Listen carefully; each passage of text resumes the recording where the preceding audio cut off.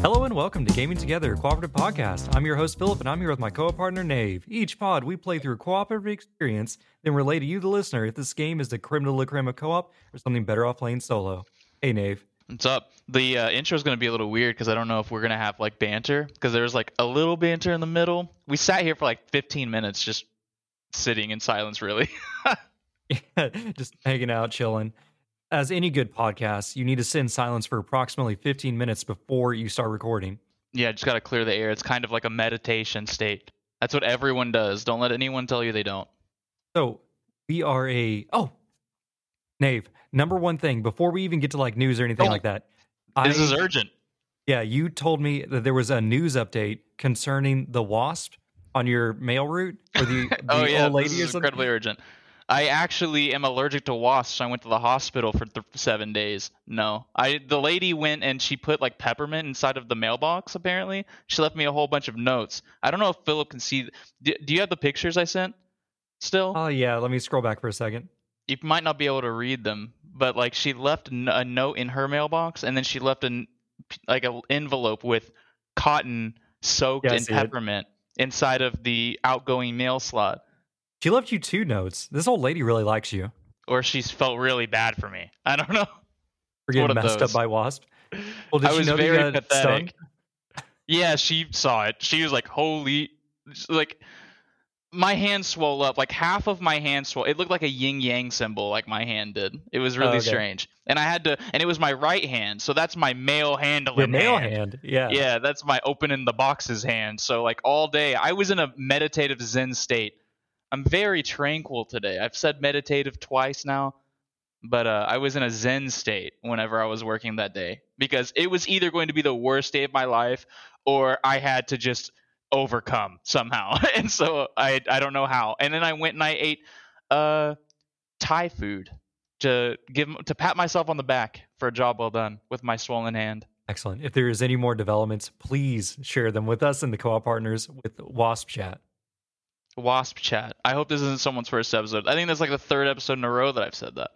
Because that is just that is the most non sequitur of non sequiturs we could have possibly done. I don't know. I really enjoy getting a closer look of the life of a mailman. Did you tell Jana about the teamfight tactics, the whole Xbox thing, the little legends or whatever? I did. She actually watched the whole Bethesda showcase with me, and she just said, "Where's Skyrim 2?" Where is Skyrim 2 though? It's not in the next 12 months, apparently. Or like not in the next years, based on whatever their established timeline is. It's not in the next 12 months. So, sorry everyone. We're going to get Avowed eventually, and Fable maybe, but I was wrong about everything in my predictions episode with Eric from Game Positive. So, what in the fuck are we doing right now? All right, so dear co-op listeners at home, this week we are going to be talking about Gears 4. We are a video game podcast. But before we get there, let's just take a step into what we've been playing this week. Kind of like a little update on our video game journal. Dave, what have you been playing? I was hoping you wouldn't pick me to go first. Well, I can step in if you need to look. I beat Fable, and I want to know if anyone, because I didn't Google this or anything. I could easily Google this, but I would rather make this more difficult on myself. I would like to know if anyone is aware if Fable Anniversary like added DLC or something to the end of this game. I already consulted Philip. He doesn't know. But this game ends differently than I remember the original Fable ending. Oh my god. So, are you just going to Google it on the show? What? Yeah, as I type. No, okay, so back in the original Xbox, this is not the first time they've re-released Fable 1. Yeah. So they've released the Lost Chapter. Yeah, Lost Chapters. I think that's it. You're just playing the Lost Chapters part. I'm not sure if I ever played the Lost Chapters then, because I assumed I did. But because I beat the original Fable like 12 times. Like I just would play. I had like 8 games as a kid. So when I got tired of ATV Off-Road Fury and Soul Calibur 2, I had to fucking play something else. So it's like, and Morrowind was abusive to children. Oh, Fable 2 isn't rough around the edges? Or not Fable 2, Fable 1? Well, no, that's the thing. Like Fable, you can understand. Like you have to know words to play. It should be child abuse to buy Oh, Morrowind for you have to for a know how to kid. read to play Yeah, I Morrowind. told you the story where I was in PE class one day and I dropped the word fatigued, and my PE teacher was like, "What the fuck did you just say to me?" Like, I had to learn what fatigued. Like, I would be like, "Why can't I swing my sword or run or anything?" And I'm like, I have to look in a dictionary for the word fatigue. Isn't that just a fun mechanic though? What, learning? No, well, I Actually mean, learning? like that's a meta gameplay move. Like you're not smart enough to play my game, which that's how I Yeah. almost felt playing like red version whenever I was 7 years old. Playing that, I'm like, man, there's a lot of reading in this, but you can mash A and make it through 99% of Pokemon. Dude, I just saw on Twitter. This is so weird. All right, so I just saw on Twitter randomly. You remember that video I sent you of the Pokemon Nuzlocker reacting to Jaden Animations making a Nuzlocke video? Okay, so that guy tweeted, and I don't follow him or anything. This just appeared out of the ether. It was like Pokemon topic or whatever, and it was like I spotted somebody playing a classic Game Boy out in the wild. Whatever month it is, whatever year it is, I don't fucking know. It's 2022 in June. It's like we're on the beach. There's a guy playing Pokemon, and the guy retweeted it and said that guy can't see a goddamn thing on that screen. But I could tell he was playing Pokemon. Like I could see the screen if I zoomed in, and in fact, he was either fighting a Muck or a Drowsy, and I couldn't tell what his Pokemon was. And then if you look, you could barely see a red sliver on the top of the Game Boy, and I'm like, that's Pokemon Red. So it's so weird that you brought that up. I mean, they hold up Because I went in investigation mode. The art is really bad on the red version, red and blue specifically. I feel like the Pokemon just look like pixelated blobs 90% of the time. My foot hurts. They cleaned them up in yellow. Anyway, that's the version I played first. What brought that on? What we were talking about? Don't remember you finished Fable. So Fable, you cleared it out of your backlog. Good for you. Oh yeah, Fable is great. The exploit is still there. It's close to the end of the game, so I guess they were just like, fuck it, who cares if it's at the end of the game. But there's this part right before you fight a character that betrays you, I guess. I don't know if I want to spoil this old ass game, but it's on Game Pass, so this character betrays you, and right before you go in to fight him, you can take a detour to the right, and there is a well with a ghost that just infinitely respawns and dies in like 2 hits, and you can just sit there for like an hour and a half hitting that ghost and get infinite experience and like renown, because it gives you good points and it gives you renown every time you kill this ghost, and it gives you experience for whatever you're using, but it also gives you general experience, so it doesn't matter what you're using. So it's like you could sit there for like an hour and a half, listen to a Gaming Together podcast. Yes. Yeah, you can listen to our podcast and just get infinite experience, renown, and the good boy points as well. And that's what I sat there and did. And I thought I was going to get all the achievements in this game, sans the one that's unobtainable. But the achievements for getting all of the books, all of the dolls, all of the keys, like all of the fucking hard shit, like all those hard achievements, they're like 5 gamer score each or something. And so I was like, fuck this. I could spend $3 and get 5,000 gamer score right now in the store. Like, there's so many junk, bunky ass games. It's like, I don't know. Right. When I saw that, it lit a fire under my ass. I was like, really? The hardest achievements are the least amount of gamer score? We make fun of old PlayStation a lot, but having just the platinum as just like, instead of having points, they just have, you did it or you didn't do it. I feel like there is value in that, having a full completed games. Like, would it be better if Xbox just had like a, I don't know, like an ultimate achievable for each game? Like, hey, you got all the achievements? Here's the achievement for getting all the achievements. Well, what I appreciate the most, like, I don't like the trophy system too much. I think the levels are interesting. But what I like the most is that they separate the DLC and the title update achievements, or trophies, I mean, apart from the original 1,000. Because usually the Platinum Trophy requires you to get the original base trophies in order to get that platinum, and then everything else that gets added onto gets its own little separate folder. It's like title update 1.5, and then the horde mode update and shit like that. And I think that's pretty cool. I don't know, I'm not sure if they can add platinums to their like DLCs and updates and stuff. I don't think they can do that because each trophy has a set value. So it's essentially every single trophy is worth 15 gamer score, 35 gamer score, 50 gamer score, or 100 gamer score, right? Like that's essentially it, and they can't change that. And there's so much value, so you can't just have the 50 trophies of golds, and then one bronze and then one silver, right? You can only like you have so much points to have that you can maneuver, and in a way you would think that like balances the games because I don't think it does. I'm not entrenched in the PlayStation ecosystem, but I hear Colin Moriarty from Sacred Symbols bitching about it all the time, and it's like it's even worse over here on the Xbox ecosystem because there's like they're like waiting for 3 months and then sending another 1,000 gamer score patch where you just have to walk 3 steps to the right and then you get 1,000 more gamer score. It's nowhere near as bad as it is on Steam because the Steam is just like you have this many achievements and there's no like barometer. So it's like you could buy a game for like 99 cents that gives you like 50,000 achievements and you just sit there letting the achievements pop and they just are constantly popping. It's ridiculous, but which I do enjoy the achievement list as a checklist for like challenges or like points. I feel like they did really good with this in Halo because there's like achievements for beating the game on easy, medium, legendary, and hard or whatever.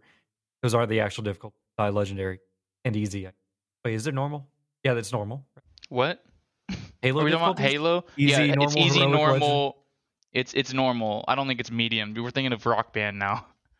Okay, yeah, but it was like, hey, beat the game on all these difficulties, and then they got like the weird ones, which like finish when they came out with like the DLC. This is where they really added them, which is like finish Halo on the Ghost or whatever. Yeah, that's pretty cool with 4 players with the Iron Skull on. Like I love those hyper specific challenges where it's not something. It's like an event doing it. I think they were called VidMaster achievements, and on the original Halo 3, they were all 0 gamer score. So I didn't give a fuck about them. I was like, I'm not doing that. Are you kidding me? I'm not getting rewarded for it. Eat my ass. Oh, all right, what other games have you played besides Fable? Oh, that's what I was doing on True Achievements. Well, hold on a second. I was going to go look at my games. I was like just flipping through the news. I was like, I don't know what the fuck I'm doing here. I mean, do we talk about Teenage Mutant Ninja Turtles? No. Well, I mean, that's one we both played because we're probably going to do that for next week's episode. We played it with, like, who else did we play with? Eric from Game Positive showed up, but mostly we played it with Chris from 1H1D. Yeah, and Turtle Time is a good time. The pizza time. Why do you keep saying Turtle Time? It's is that Turtle a thing? Time. Is that what they say? They said pizza time 1,000,000 times in that game. And you're like, that's a different game. And I'm like, they're saying that. They're saying it. What is... Oh my god. Turns out this Turtle Time means something inappropriate. What? What does it mean? Cut this part out. Just tell me what it means. Okay. Well, it's not even that inappropriate. Apparently, Turtle Time, when you're having sex with your partner and you're having such a good time that you get exhausted and you start going a little bit slower. Oh, that's turtle time. Speed. Yeah, it's like the lawnmower that has the rabbit and rabbit and the turtle. Yeah. Great. All right. Well, we found it. We learned something today. I played some Trek to Yomi. Have you played any of this? I'm sure it's on your list. It just released on Game Pass. That's that 3D platformer, right? With the little cat? No, that's Trek to Yomi is a 2D game, kind of. It's a samurai game. It's like in black and white and all in Japanese and stuff. Pretty cool. I think it's short. You should probably get on it because it's on Game Pass.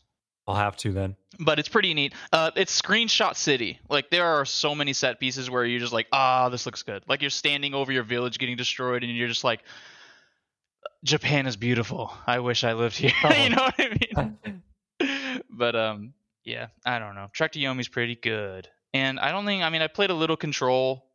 I don't know what I've talked about since, like, cause I talked about beating Guardians of the Galaxy, right, and beating Tales of Arise. My sense of time is so out of whack. Yeah, you talked about those. Okay, well, yeah. So I played a little bit more Control. Turns out I wasn't as far back as I thought I was. Also, I was super lost. There's something really adorable about Control, where it is like this super corporate like environment that you're in. So much so that it's like you're in a hospital, where you know how the hospitals have like all the signs pointing everywhere you're going.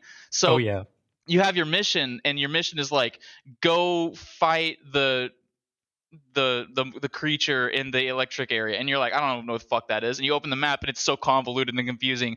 But then like there's a sign that just says it's Electric. that way. Yeah, and you're just like, oh, thank God, that guy fucking saved my life. Whoever put that sign there. This high-res sign on the wall that's like 40 feet wide. A good thing I saw it. Yeah, but it literally is like, because it'll show you like all of the areas. It's like this way to the power station, this way to the recharge station, this way to the. It's like, God, signs are great. I don't know, like signs are good when you don't have waypoints and a line. I've been following the line in Fable 2, and I've just gotten used to that kind of shit. And now I'm in control, like confused and lost, even though that game isn't really that big.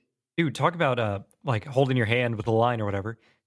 For my game that I've been playing this week, old Ni no Kuni Wrath of the White Witch. That game, though it looks like a kiddie game, it kind of plays like it. It's oddly brutal in some points. Specifically, game. We talk about games having a skill gap of you having to read. You have to read in in Ni no Kuni Wrath of the White Witch, because they give you like. Have you played Tunic yet? No, not yet. All right, I forgot about Tunic. In Tunic, they give you a instruction manual of how to play the game instead of like a tutorial or whatever. And so you literally have to read the instruction manual. In this game, in Ni no Kuni, they also give you a wizard's book, which has short stories. It has like a Pokédex in it. It has all this stuff. The wizard's book is huge in this game. I'm like, this is like a 300-page PDF file. And you literally like... I think 3 separate times now, you'll get to a point in the game where it will be like, all right, rada, I need your input. You have to say the correct thing. What is this? And then it'll pop up a text box, and you physically have to type in the answer. This isn't something you can just like brute force, like, and you have to spell it right too. And I'm like, oh my God, I have to use this on-screen keyboard. And so I'm like, you flip through the book, you read it, and I'm like, okay, literally the magic spell is open sesame. And so I go back in there, and then in the time it takes me to go through all the like the text and get back there, I'm like, all right, time to type it in. And I'm like, okay, it's open. And I'm like, was it open says me? And so like I'll miss the A in the middle of sesame. And so it's open space SAYS dash me. But like no, it's actually word play. Yeah, not like it's sesame. Like, it says me. You know, you get it. God. I wonder what that. See, like I love shit like that because it's like that's definitely the localization, and it's like I wonder what is written Japanese there version. In Japanese. Yeah, I don't know, but it sucks because I would spell it wrong, or I'd not really spell it wrong because I would basically put it, but I would improperly write it as far as the game wants it, and so then I have to go back into the book, find that page, read down to that paragraph. Look at it and say, okay, this is exactly what I need to type in. Go back and do it again. Or what really got me is at one point they said, hey, I need you to tell me what character was the biggest. And it named like 6 characters. Or like there was like 6 characters in the story. It didn't name them. And I'm like, crap, I have to read the story, find their names. And it's like the Dragon of the West was the answer. So you have to type out Dragon of the West to accept it. And I'm like, God, the nightmare. Spelling sucks. And just typing sucks. What are you playing on the Switch? Or on Steam? Steam? Playing on the Switch. But you can't use touch controls on it. It's like only controls. That's exactly what my next question was going to be. Have you played Valhalla? I talked about this a long time ago. The Valhalla Cyberpunk bartender action or something. Oh yeah, I remember that one. Yeah. Well, on the apparently the Switch is like the premium way to play it because like in the game you like mix drinks for your customers and they like ask for stuff. I mean, I don't know what happens if you fuck up. I think the story just continues. But when you're mixing the drinks, you can like there are hotkeys for everything. So you eventually just like get to the point where you're just fucking pressing a bunch of combinations of buttons, just mixing the drink.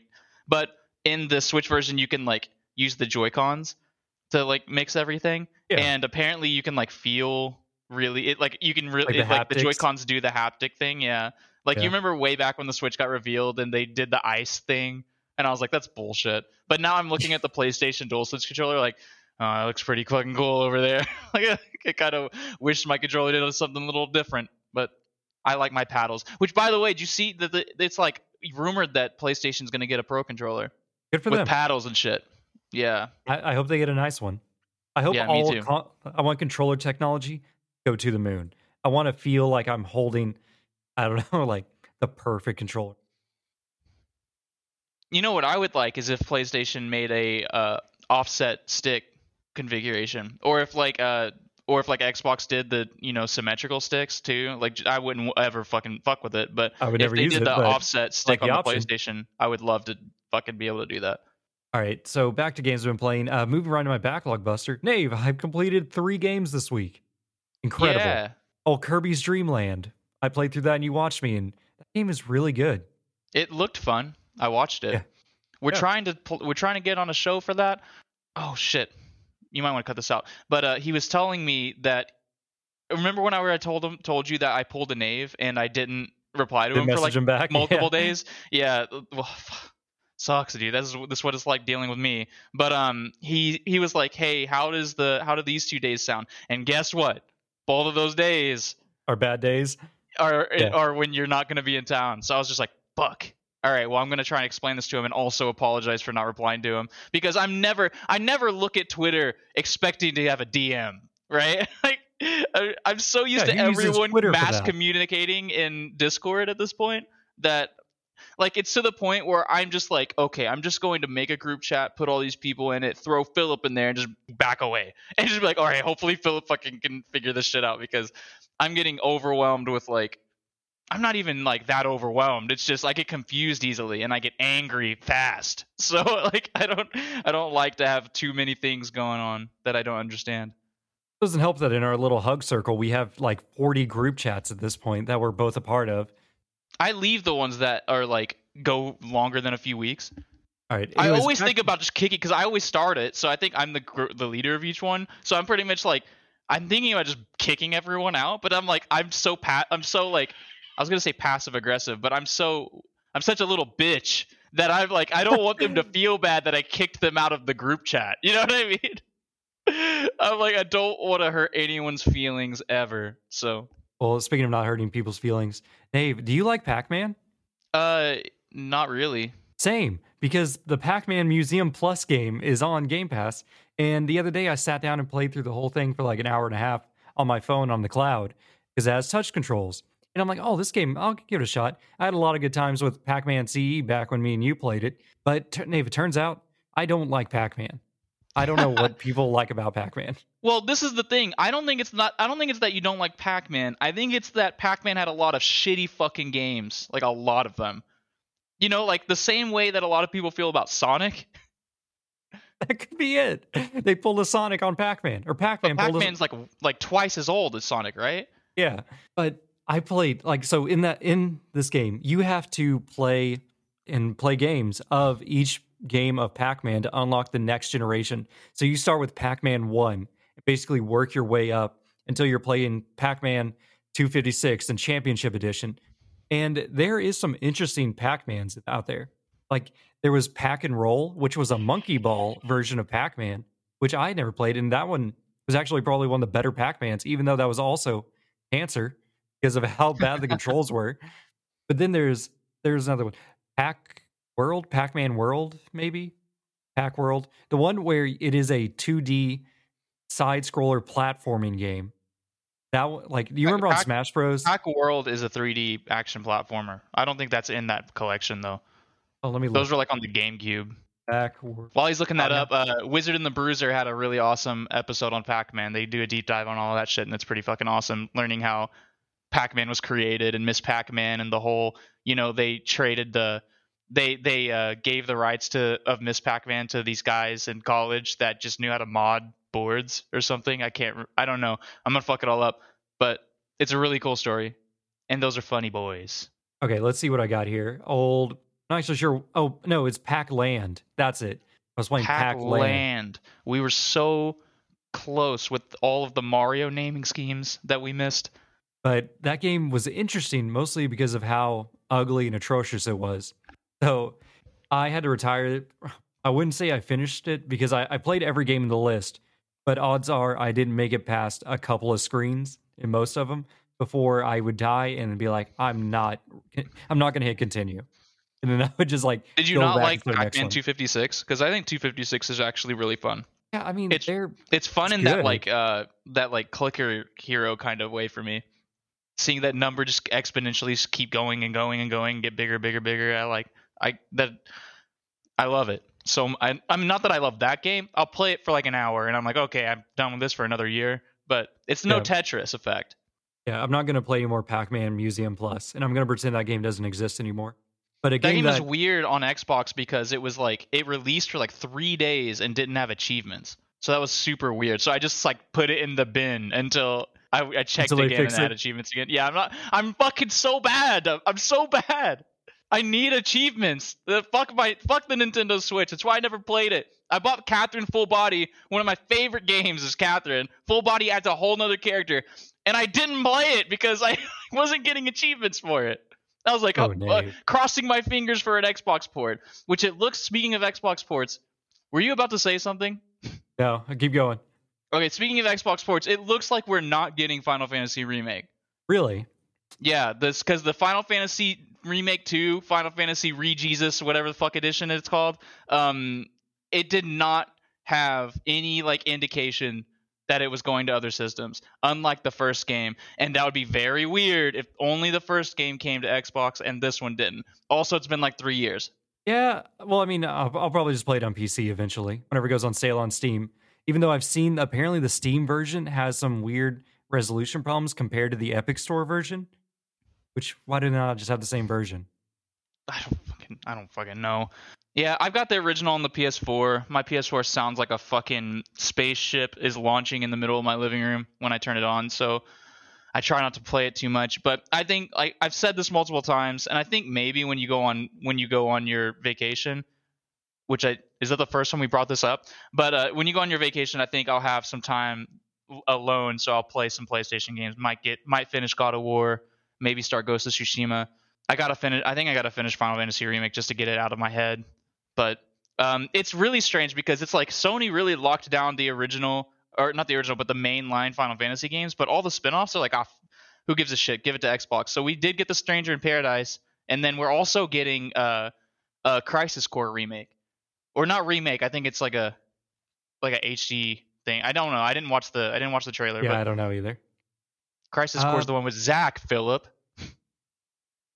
You know, Zack, the famous Final Fantasy VII character that's in Final Fantasy VII for like 30 seconds. Yeah. Anyway, so still talking about Japanese companies, old Sega, I finished Vanquish, which was really good. I want to play Vanquish too, just because you keep bringing it up. It was really good. It's actually really funny as a I don't even know how to describe it. A satire game. Yeah. Because game is very satirical. The whole premise is that we are in the future where we have spaceships, but everyone is still on Earth. And someone builds a Death Star laser and uses it to destroy San Francisco. So the president of the United States sends all the... Wait, what does he say about it? Doesn't he? Is that a meme that I'm now attributing to the actual game? But I think there's something about they destroyed San Francisco and it's like they had it coming or something like that. What is it? Dude, I'm gonna just hold on. Keep talking. I'm gonna Google this fucking meme. Well, no, at one point, I think they say, like, so San Francisco was destroyed. And then, like, I think the president says, like, sacrifices need to be made. Along those lines, something like, they were civilians. No, I found it. Hold on. We're going to reenact this, Philip. Okay. All right, who do you want to be? Do you want to be the main character since you beat it? See it? The main character.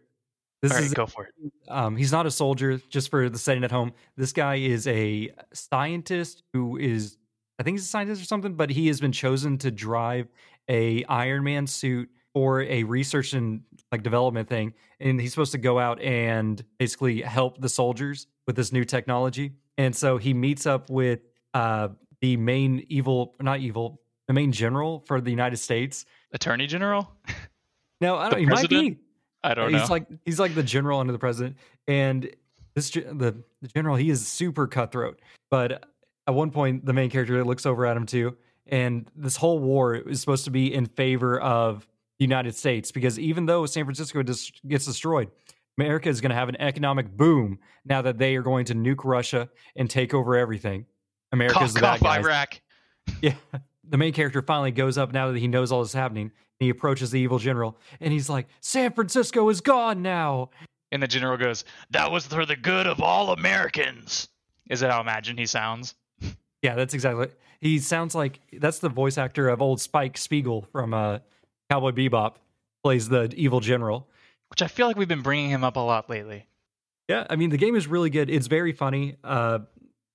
It's just interesting because it's weirdly political, and at the same time, it's very ridiculous. It's like Dead Rising. The game is very political, but you can also put on a Mega Man mask as you drive a lawnmower over 40 zombies. Dude, the Japanese. What was I just about to say? The Germans. The Japanese are really good at that. Yakuza's the exact same way, where it's unbelievably. It's not really political, but it's unbelievably dramatic. But it's also like one of the funniest, most lighthearted games I've ever played. I keep seeing memes about it too, where it's like Yakuza is like the whole game. I don't know which Yakuza they're referring to, maybe like 5 or something like that. It was like, dude, I got to get a job. And that's just like the main story. Which character? Because 5 is 4 characters. Okay. That's the problem. All right. Vanquish good, though. I recommend it. It was packaged with Bayonetta, which I wanted to play Bayonetta, so I got that from the library. And I'm like, hey, what's this third-person shooter? Turns out, good game. Play Vanquish, please. Everyone. Please play Metal Gear Revengeance. Everyone. Asura's Wrath, please. These are all backwards compatible on Xbox. Please play them. These all Sega titles? Run. Asura's Wrath is Capcom. Okay. And the other one's Konami. So no, you swing and a miss, Philip. Metal Gear's Konami. I mix up Capcom and Sega all the time. No, they're all in the same area of time, aren't they? I think so. I fucking don't know. Now I'm trying to think high on Monster Energy drink. Is that Street Fighter? Yeah, Capcom Street Fighter. Konami has a fighting game, I'm sure. And what was the other company? Like, dude, I have dementia. I don't even Meanwhile, know I look at Soul Calibur and I'm like, who makes Soul Calibur? Sega makes Virtua Fighter. And what does Konami make? Koei Tecmo has all the cool Japanese like 2D games. They're the ones that publish like BlazBlue, I think, and Dragon Ball Fighters. This doesn't matter. Capcom has Yu-Gi-Oh. That's their fighting game. All right. Well, that's all my backlog. At this point, whenever I like crunch the numbers, I have 304 titles to go on my backlog. You fool. You'll never be done. How high do you think your number is? Oh, and at least 800. It's terrible. I'm not counting games on Game Pass. Oh, that probably knocks it down to like 700 for me. Oh, I don't know. It's terrible. I own like 1,400 games on Xbox. So it's like, I don't know what the fuck I'm doing anymore. I just buy them and never play them. Like, I buy them, I download them, just so that they sit there for about a month until I buy more games, and I have to it's like, okay, bye-bye now, The Vanishing of Ethan Carter. That game is like 1 gig, but I need that gig. So I could download ESO's update. All right. Nave, what did you buy this week then? Did you buy anything? Oh, fuck, dude, I bought a bunch of games. What the hell? Dude, I'm slacking. I don't think there's a way I can knock Zencaster out and then look. I bought some games, everybody. I think we talked about it last week, but Risk of Rain. Was that last week? I don't know. This all blends together. It's so bad, isn't it? Like, what happened? We've been in a tizzy. Philip's going on vacation, so we had to play a lot of games. Remember how like 3 weeks ago we were like talking about how all this extra free time we had because we were so far ahead, and we did nothing with all that time? Incredible. We just rested and recouped, and now we're right back into not knowing what fucking month it is anymore. But I never know what month it is. All right, news and updates. Dave, I learned from the newest Donkey video that they're making Alan Wake 2. Yeah, and I don't think they've shown any gameplay. But Remedy's cool. Yeah, and it cracks me up because in his video he was like, hey, with the thing, they're making Alan Wake 2, he's like, only 2 people have played Alan Wake, and it's me and another person. If someone says they played Alan Wake, they're lying. But I really liked Alan Wake. I liked Alan Wake as well. I played it again way back in the day when Steam introduced the cards that you can unlock for just sitting on games. Alan Wake was one of the first games that I started playing just to accumulate cards. You know, it's one of those games that you get on like Humble Bundle with like 27 other games for $1. Yeah, and it played pretty okay on PC, but it's a really interesting game because you have to like use your flashlight to like knock the darkness off of the characters in order to kill them. But it was I kind of wish you could just run past enemies, like in like Halo style, because I didn't like doing. I was like, this is cool for like 2 chapters, and then I was like, I don't know, this is the whole game, huh? Yeah, combat's kind of clunky and annoying. It's no Max Payne or Serious Sam or Duke Nukem or what's another game with the just the name? Cool action guy name. Halo is one. Anyways, let's go on to Patreon. So, thank you, our current patrons, old Pinecone and Michael Superbacker, and everyone else that doesn't feel like donating to our cause on our Patreon. How about you go check out Pinecone's new podcast he's putting out, the Intergalactic Pinecast. Hell yeah. All right, Nave, Twitter time. We got tweets from, which we'll be reading later, from the Friday Night Gamecast and from Fruey from the Between Two Gamers podcast. Did I say a real sentence just then? I got lost halfway through. Yo, I'm going nuts. Let's get the break. Let's take a break then. Music plays. Need a break? I'm so tired from work. Can you see the sweat? Just like my hair, like is permanently slicked back because I'm always sweating profusely all day at work. Like I look like a different person. Look at me. Yeah, you look like a different person. Is that Tom Cruise? I feel really weird. I feel like I'm in Red Dead Redemption because every day I come home from work, or not home. I mean, I do come home from work, but I get back to the office and I go into the bathroom. It's nice because at the end of the day, the janitors bleach everything, so it smells like bleach in there. It's like a pool. And I go in there and I just start splashing my face with water. I slick my hair back because it's like so fucking sweaty and gross. It's all in my hair, all my face. My hair's in my hair. And then I look at myself in the mirror and I feel like fucking Arthur Morgan. I legitimately feel like I'm in Red Dead. I have like dirt in my beard, dirt in my hair. Like my job takes me out into the fucking wilderness. I'm driving on dirt roads. Like it's legitimate. Like it's crazy because it's super sweaty. How many times have I brought this up? Because I feel like I tell this to everyone I fucking see when they're like, wow, your job must be hard. It's 101 degrees outside. And I'm like, oh yeah, you know what the hardest part is? When you get sweat in your eyes, but you can't wipe it off because you have dirt caked all over your t-shirt. And also your arms are covered in mud because whenever the dirt hits your arm, it immediately coagulates with all of your sweat and then blocks up your sweat glands so you're super itchy. But like, it's like, I've never considered this shit. Like, almost all of my routes have always just been somewhere in the city. And now that I'm out in the wilderness, it's like, my last route was out in the wilderness, but it was on pavement. You know what I mean? Yeah. But it's like 33% pavement out there where I'm at. So I have to like roll my window up, shut my door, and just hope my little fucking sardine can only lets in 15% of the dust that I'm kicking up. It's insanity. Yeah, when you're talking about being in the bathroom, that just made me think of the Silent Hill 2 when he's in the bathroom. Silent Hill 2 intro. Yeah. Or like the Prey trailer where the guy's in the bathroom, you see him pull out his red eye from his freaking enhancements. Everyone play Prey. I didn't play any Prey this week. We've been slacking. And we're back. Gears 4. A famous title because it is the 4th Gears game. This one was actually developed by the Coalition instead of... Who made it before? Epic? Epic, I think. Yeah. I think it was just Epic. Just Epic. And of course published by Microsoft. This was the first one of the new creators, just like they did with Halo 4 whenever it went over to 343. Yeah. And this Gears 4 was released in October 2016, so 8 years ago about. And here's the description from Xbox.com. New saga begins after narrowly escaping an attack on their village, JD Phoenix and his friends, Cade and Dell, must rescue the ones they love and discover the source of a monstrous new enemy. It's a good little tagline, you know? That's all they do. We got another write-in. Sorry, I was reading it. What did you say, Philip? I'm sure everyone perfect. Else heard you. Let's hit our write-ins then. What do people have to say about Gears 4? Well, since I'm right here looking at it, I don't even need to copy-paste it. Morgan from the Intergalactic Pinecone writes in. What are the odds?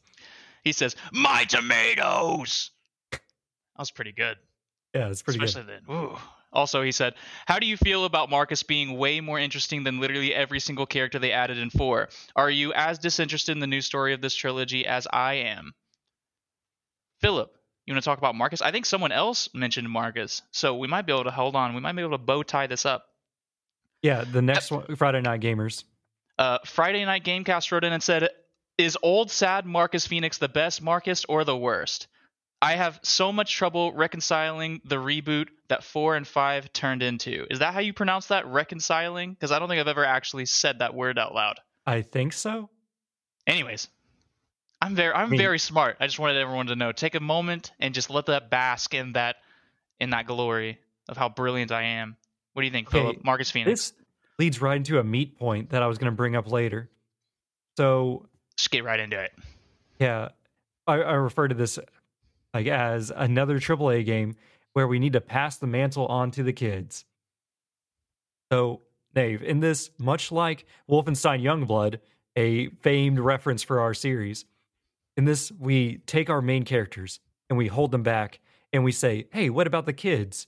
Where we hang out with Marcus's kid and maybe the kid of the evil queen from Gears of War 2, or the granddaughter. Spoiler alert, right at the top. That's the literal last thing you see in the game. It never comes up until that point. And like, I didn't know it. There was no red herrings up to that point. Or not red herrings, but like bits of evidence. At the very beginning of the game, you see her mom jingling with that medallion right at the beginning. But it looks like Celtic. I remember specifically remarking, just to tip you off, I guess. I don't know. I like doing that when I know what's happening. But I think it was either she gave it to her mom or her mom had it and she was like looking at it. But the top of it looks like just a bunch of Celtic knots, and it's like it means nothing. Like it doesn't really mean anything, I guess.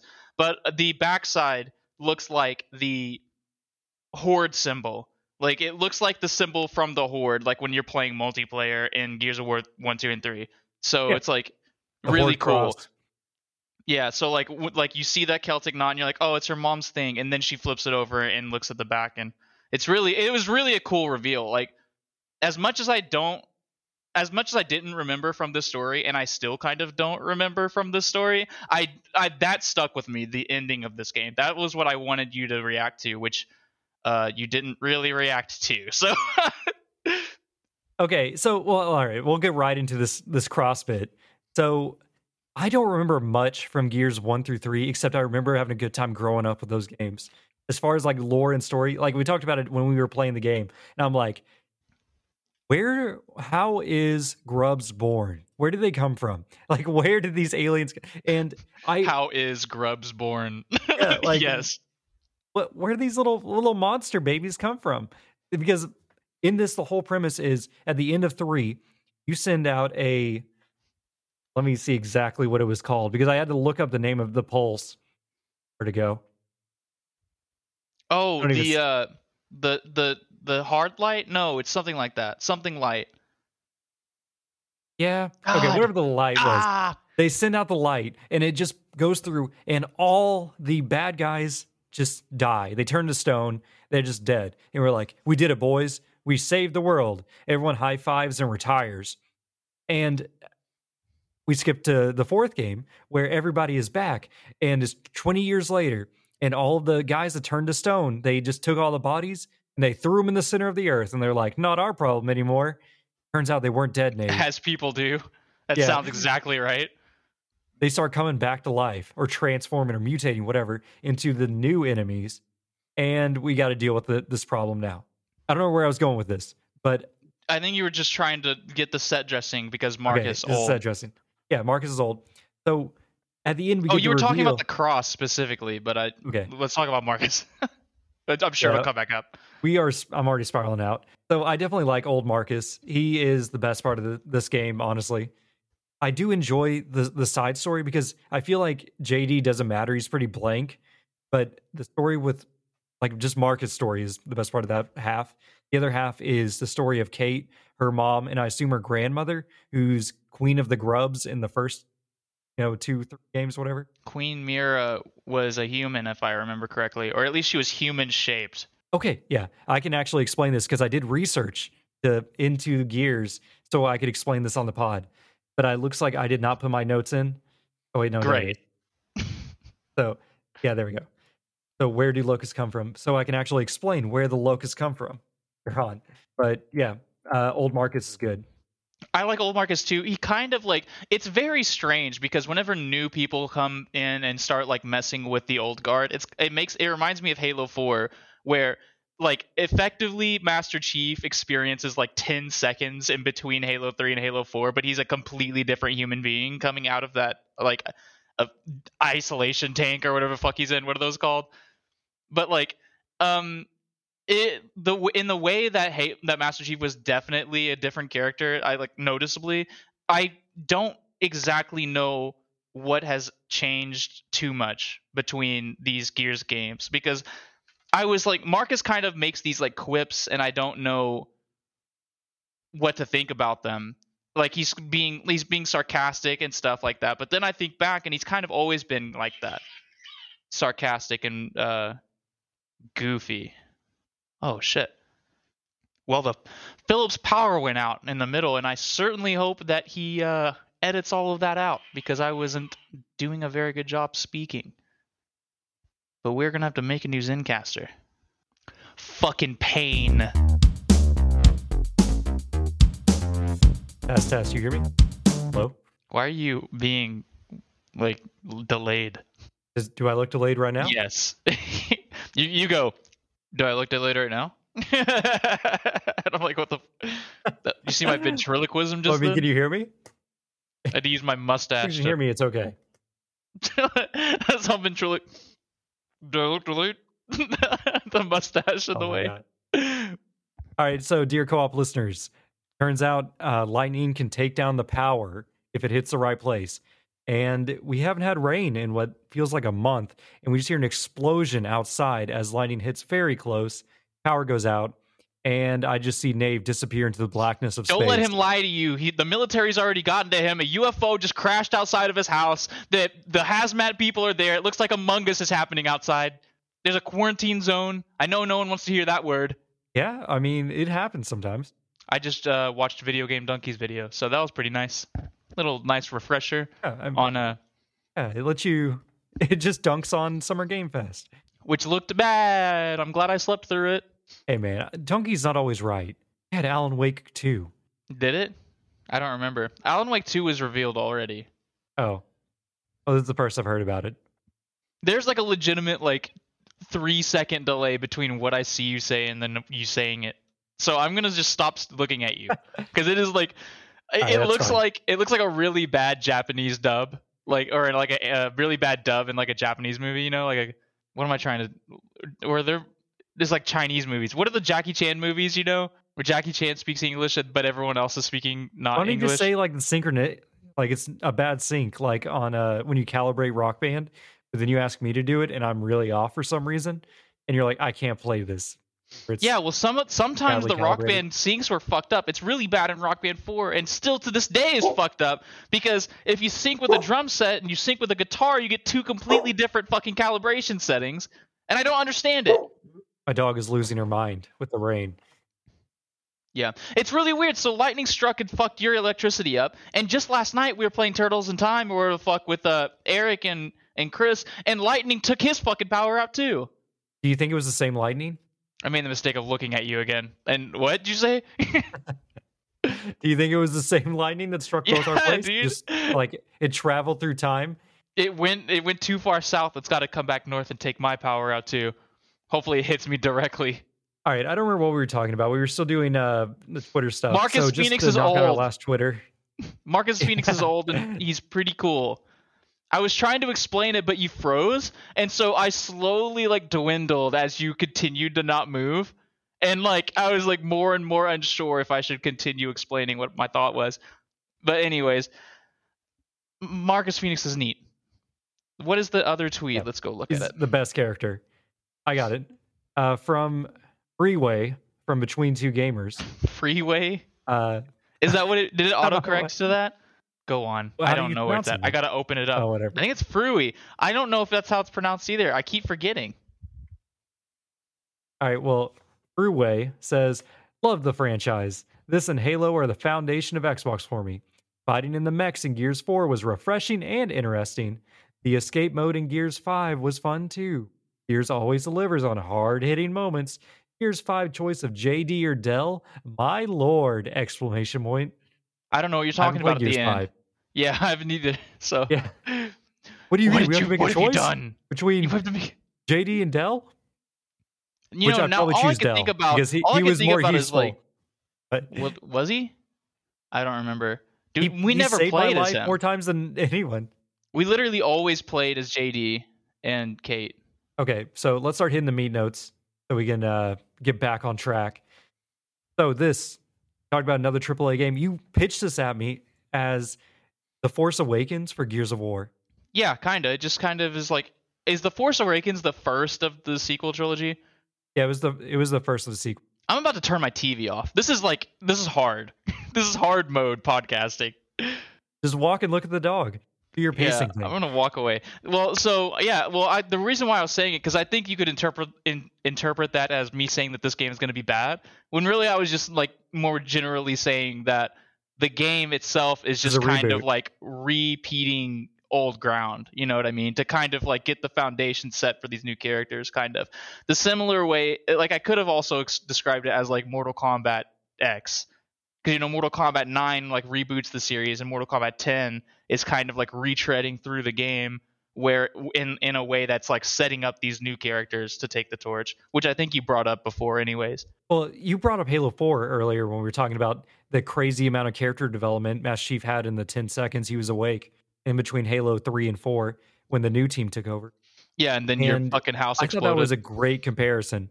Yeah, like Halo 4 set out to innovate, which it was a little shaky. Not everyone liked it.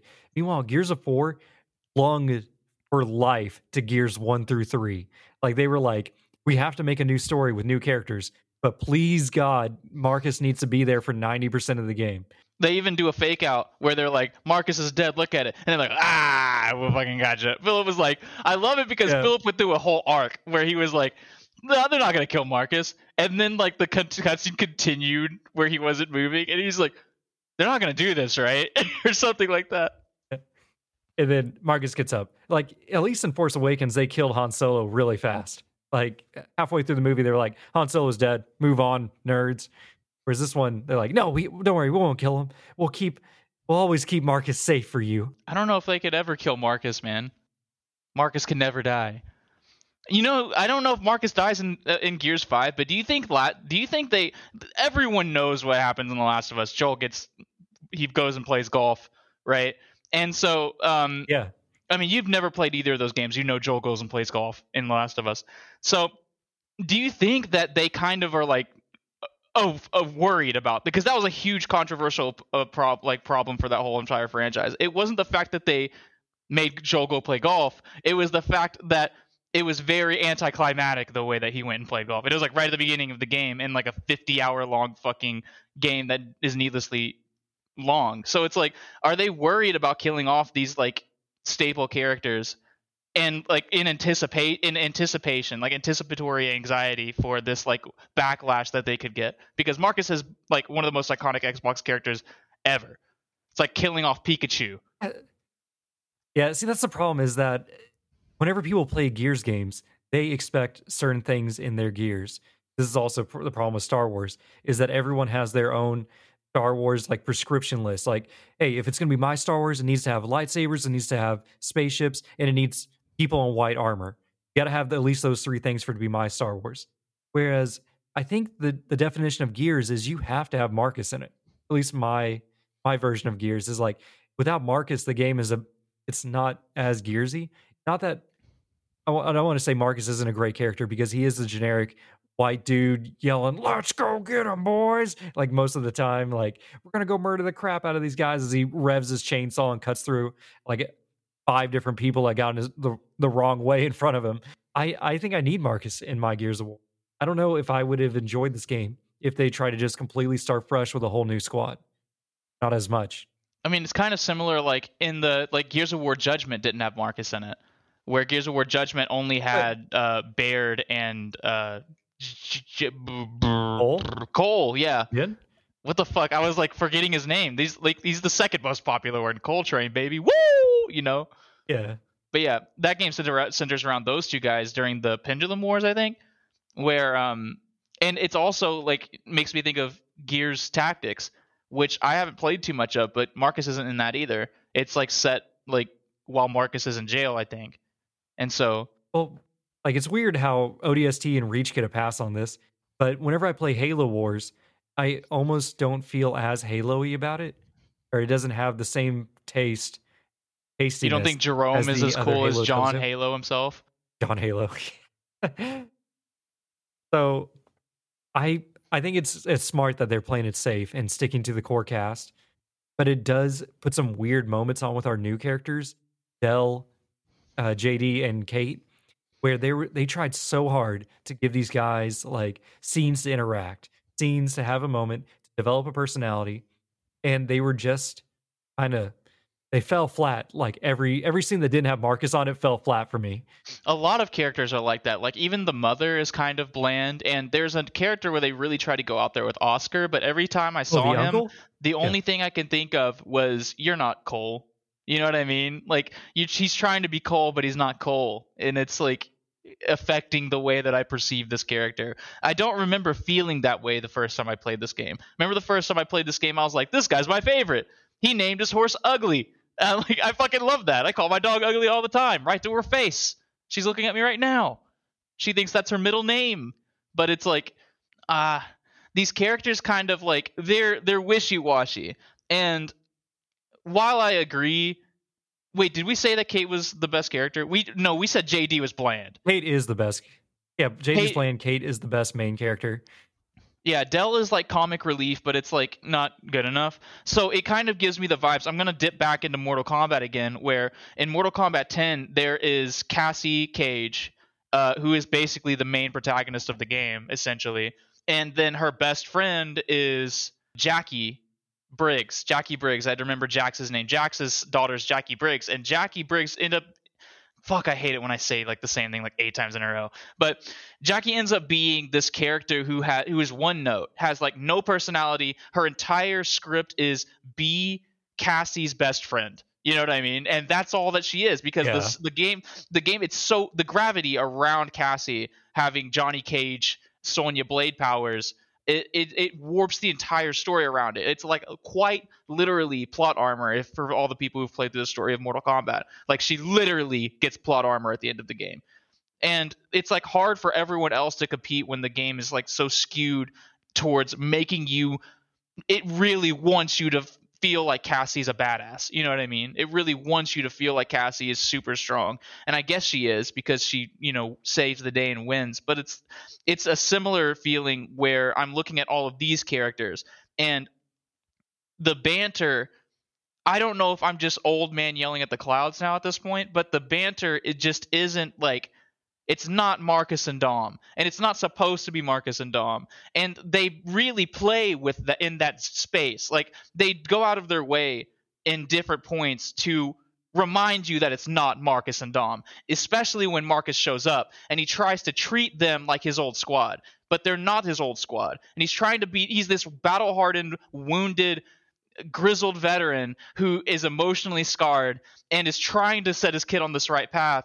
But it's like, multiple times he's like put in his place. And I remember whenever I first played this game, I would always go, oh, of course the kids are putting him in his place. But now that I'm playing it a little bit older and a little bit sadder, like I'm looking at these moments where they confront Marcus. They're like, hey, did you wait for backup?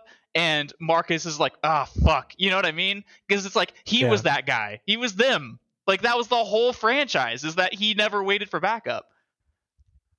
It really makes me think back in Gears 1 when Marcus was a emotionally, stunted war veteran, just trying, like everything you said before. Again, he hasn't changed much over the years, but his first contact is with Dom, who is a previous war buddy, I think. But Marcus, being so hot-headed, wound up being locked up as not a military prisoner. I'm trying to remember what he was locked up for exactly, but basically along the lines of, he was getting court-martialed. Court-martialed? That was it. Yeah, he was court-martialed. So they end up like, well, he is the killness dude I know, so we got to go get him and bring him back on the team because it's after E-Day and the grubs are here. Yeah, shit's going bad. I think that at that point it's way after E-Day. Like that's like 'cause whenever they go and get Marcus, literally everyone else is gone in the whole prison. He is the only one there still. They must have been So really mad at It's him. like, where are the guards? I'm pretty sure they go into like why he was in there and stuff, but I don't remember why. It wasn't like a horrible thing, was it? No, that's just it. No, he wasn't doing crimes or anything. I think it was just a military related offense. Like maybe he disobeyed orders at some point or along those lines. It was always something honorable because he's a good guy. He just really likes to kill grubs, you know? They specifically go into it where whenever you finally reunite with Cole and Baird, which they play the pronoun game the entirety of this fucking this storyline, where they keep referring to Baird as he or him, and they never mention who it exactly is. So each time they do it, I go, "Who are they talking about, Philip?" He's like, "I don't know, Hoffman." And I'm Who's like, still oh alive? my god. There's so many characters. It could be. But I'm sure it's someone where it's going to be like, oh, it was Chewbacca. Of course Chewbacca's here. Yeah, Chewbacca shows up in the whatever that ship is. So it's interesting whenever they all meet back up and they're talking for a moment, because in the story, like the grubs are dead. Like the locust is dead as far as everyone else knows. But your squad is the one that's bringing to light that they are in fact not dead. They are coming back. Otherwise, what's the point of the video game? And whenever Cole is handshaking with Marcus, they both go, I almost missed him. And Marcus goes, I know what you mean. You know what I mean? And it's like, it's kind of like poetic in a really goofy, grizzled, masculine, fuck yeah kind of way. Like, you know what I mean? Oh, time to kill some grubs. But everyone is markedly older. Yeah, at least 20 years older than 3. Before we get too far away from it, you highlighted in the Mortal Kombat thing that the big thing is that, was it Cassie? Since Cassie. She's whatever his face is, Cassie, whatever, since she's the chosen daughter, the chosen one, she is so much more interesting than every other character. In JD's part of the story, since Marcus is there, or he is the center point of the story whenever Marcus gets captured and JD has to go rescue him, Marcus is still way more interesting than JD on every part of his story, where he gets just like overshown. Even when like Marcus is out of the game and is being held prisoner, even then he's still doing cooler stuff than JD, where he's like, I am neurologically connected to the Hive network mind, and I know what's going on and how many survivors are there. He's like, I hacked into their system with my brain, JD. I saw everything. I don't know. Well, I feel like that's like weird. A specifically like strategic move on the Coalition's part, because I mean, as dog's losing my dog's my dog's chasing your tail, but I don't know why that always distracts me, but so like everything about this character is bland, and I know everyone listening to this has probably already played Gears of War 5, so they're already like more advanced into the storyline than we know. So I don't know exactly how everything progresses, but in my mind, the way that I think is like JD. His name is James. He's like just a blonde dude. He looks like he could be any run-of-the-mill COG soldier. He's always in just normal generic armor or normal, like very plain, blending into the background clothing whenever he's not in his armor. It's like they make this character as vanilla as humanly possible to accentuate Kate, who I think is actually the main character, specifically because of the way that this game ends. Making her look, it's like setting her up for like serious. She has serious main character energy at the end of this game. It's interesting. It's more like a switcheroo, because you think that Marcus Phoenix's daughter is the one that is super interesting, where Kate is just like the daughter of some random lady who runs this random outcast camp that doesn't live with the COG. They're basically hobos, homeless people living out in. They call them outsiders. Outsiders, yeah. I remember because when they kept referring to themselves that way, and I was like, you would think they would give themselves a name. You know what I mean? Yeah, like we are the new kingdom of Kate or something. Anything. What did they call the bad guys, or the bad guys that are in Halo Reach that you're looking for before you realize it's the Covenant? What were they calling them? We call them like the Marines call them insurgents, but I don't think they refer to themselves as insurgents. That's what I'm saying. I doubt they're like, we're the insurgents. You know what I mean? Like, no, that seems so goofy. They see themselves as freedom fighters or along those lines, or have their own like society that they. We're Anyways, the JD Screaming is Eagles. so generic. The first time I saw them or saw him, I'm like, that's the default Fortnite guy. Like, like the blonde, like Yeah. Fortnite guy. I put 2 pictures in the chat and you like scroll down and you're like, what is this? And I'm like, that's what I was thinking of the first time I saw JD. Just this buff blonde dude, and that's it. It really makes me wonder what his role is in Gears of War 5 because like he has to be important, right? Because he's Marcus Phoenix's son, but at the same time, it's even like when you play this game They should co-op, demote him. like Like, he should be player 2. That's what I was getting at. Even when you're playing co-op, player 1 is JD, player 2 is Kate. So Kate being more important than Marcus or James is very interesting. Specifically because James's middle name, like it's James Dominique Phoenix, like Dom, the fucking player 2 of the other game, right? Like the fact that it's so interesting, like dissecting that, where Dom was always player 2 until what happens at the end of Gears of War 3, or probably halfway through, honestly. But it's like, for a lot of people, Dom was the most important character. Objectively speaking, I feel like Dom is the most fleshed out character in all of the Gears franchise, even though Marcus is like basically the thorough line and he is the Master Chief of Gears of War. Most people think about Dominique Santiago as a character. Specifically, I have he's a huge hole in my heart when I was playing through this game because he's constantly referenced. It's definitely still an open wound for Marcus. Anya's dead in this game, and Dominique comes up more often than Anya does. Anya being Marcus's wife, JD's mother.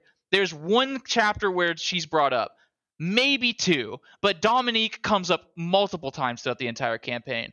And I feel like these phantom pains of the franchise that Coalition has picked up, it almost feels like they are so aware of that and it's made with something that resembles care, right? Like I'm not sure if this continues through, but I have heard that 5 is great. And so I'm even more excited now that I've played through this with an analytical lens to experience 5. I'm fucking spinning my tires now. All right. I think I get what you mean. This game does feel like it was intentionally designed. They weren't just making another shooter. They were trying to continue the Gears of War story. I think this will be a good point to go back and answer my initial question back before I was struck by lightning about why Grubs Born, whatever it was. So, Nate, we referenced the Pendulum Wars. This is before the Grubs, before Emergency Day. There was a war going on between 2 different human factions, the Cog versus the not Cogs. I don't remember what they were called. But it was over a resource called Emulsion, which was like a power source or whatever. Big oil references. It was underground. Look at all that juice. Yeah, pretty much. Because you go to a power plant in the first game, I think, and they reference Emulsion. Yeah, you go underground. That's whenever Cole says that. Cole, that's a quote. Like the river of Emulsion? Yeah, and then you fight a fucking corpser in there. The fucking grabby hand monster. So the problem with Emulsion, though, it's highly toxic to humans. Anyone encountered with like Emulsion farming just gets murdered, dead. They would get Emulsion sickness and die. So humans, being adaptable species, were like, hey, what if we do some genetic modification to try to avoid this? Because we find out some people are a little resistant to it. They eventually start doing more and more, but it turns out they're not making them genetically resistant to it. They are making them more accepted to the power given from the Emulsion. And all of a sudden it starts to create drones where these genetically modified humans, children that are being covered in Emulsion still, start transforming into these big critters. And they find someone who actually is immune to it. And this is the first Queen of the Locust. What was her name? Mira. Yeah. And she actually has a connection because they use her DNA as like the source. And so she is able to connect to the hive mind and control all the drones and stuff, or talk to them in her brain. And that's how she becomes Who is doing this? All the grubs. The other people? Okay. Not the Cog? No, I think it's the Cog. Let me look. Oh, Niles Sampson. So it's Niles that was doing it. I don't. That Oh, name. by the way, That doesn't do anything for me. also apparently where they get so bestial and stuff, it's because there are creatures living down amongst the emulsion too that are just like a lizard and frog and stuff like that, and they mix their DNA with the kids too, so they have frog kids and stuff. So they just went fucking And cuckoo mad Mira, scientist down there. yeah. What did Marcus team Phoenix's was the dad have to ones- do with any of this? Okay, Marcus Phoenix's dad said that he could cure all the grubs, and he promised Mira that he would be able to do it. And he way failed. back whenever we were talking about the bomb that gets dropped in Gears of War 1 and also Gears of War 3. It's a light mass bomb. I just remembered it. Light mass, that's it. So anyways, it was Cog Scientist, by the way, that did this. So are we the baddies? Oh my god. Yeah, so then, surprise, Mira is human, but she has the DNA to control the drones. Drones come out, they start shooting humans, and it pretty much wipes out most of humanity. But then we eventually kill all the drones with the light mass bomb pulse thing that turns them all to stone. So that leads all up to Gears 4, where they're back again. Dave, what did you think about all the new enemy types compared to the old classics? So the interesting thing about they're all basically the same as the old ones. The interesting thing about this is that since the Youngblood characters have never experienced the Locust before, they're running into all of these characters without Marcus or anyone around, so they're naming all of these characters just themselves. And so all like the contrast between the old enemies and the new enemies, because the old enemies are the Locust and the new enemies are the Swarm because they swarm. It's like we have the drones, and then I don't remember what they call them, the regular people, but it's like we have Theron guards, and then we have, I don't know what any of them are called actually, now that I'm thinking about it. Okay, they named them after different types of swarming bugs, which holds true to the classics, where they have the juveniles, which are like the initial form of them that grow Juvies. into the I don't remember what they called, adolescents, drones, whatever the mid tier is. I don't know, but honestly, it feels a little like worse because these. Now that I realize that the grubs are humans that have been DNA mixed up, they can talk. All the drones can talk and stuff, and they even say things like boom, which in the old games was kind of scary, where it's kind of strange in the new ones when they come out and they're like suppressive fire or whatever they say, suppress. Well, that's the weird thing, because like in the old games, the boomers were called boomers because they yelled boom, and the grinders were called grinders because they yelled grind, and those are the only words that those guys said, right? And then there were maulers, but I don't know if they ever talked. In this game, I don't remember what the big boys are called, but the guy who used to be the grinder is not called a grinder anymore. But he yells suppressing. He goes suppressing, and then he starts shooting at you. But that's not his name. I don't know what his name is. I don't know what any of their names are. They yell it out every time, but it's like you kind of get that the big ones, they refer to them as scions. Scions. Yeah. Okay. That's kind of a weird name compared to all the other ones. Well, a scion is apparently a descendant of a noble family. I don't know. Well, if it's a reference to bugs, that kind of shoots my theory down with their dumb names, and like I was like the Theron guards. Well, scion kind of sounds serious too. See, this is where it gets weird, because like it made sense with Queen Mira, Queen of the Locust Horde, where they make giant locust castles underground. They have Theron guards. They wear almost like knightish gear. Some of them even carry swords, like great swords and stuff like that. And I'm like, this seems like a young child's vision of running an army. And it almost seems thematic in how the soldiers act. They build giant catapults. They seem like an invading horde army out of a medieval fairy tale, where they just pop out of the ground like, we have catapults and castle walls and stuff. Meanwhile, you have the Cog soldiers, which are advanced warfighters with chainsaws mounted onto their machine guns. I don't know. This game does not have the same class of enemy as I liked in the other one. Maybe I'm too old to adapt, where I just really miss the classics, but I appreciated the more formal style of the old enemies.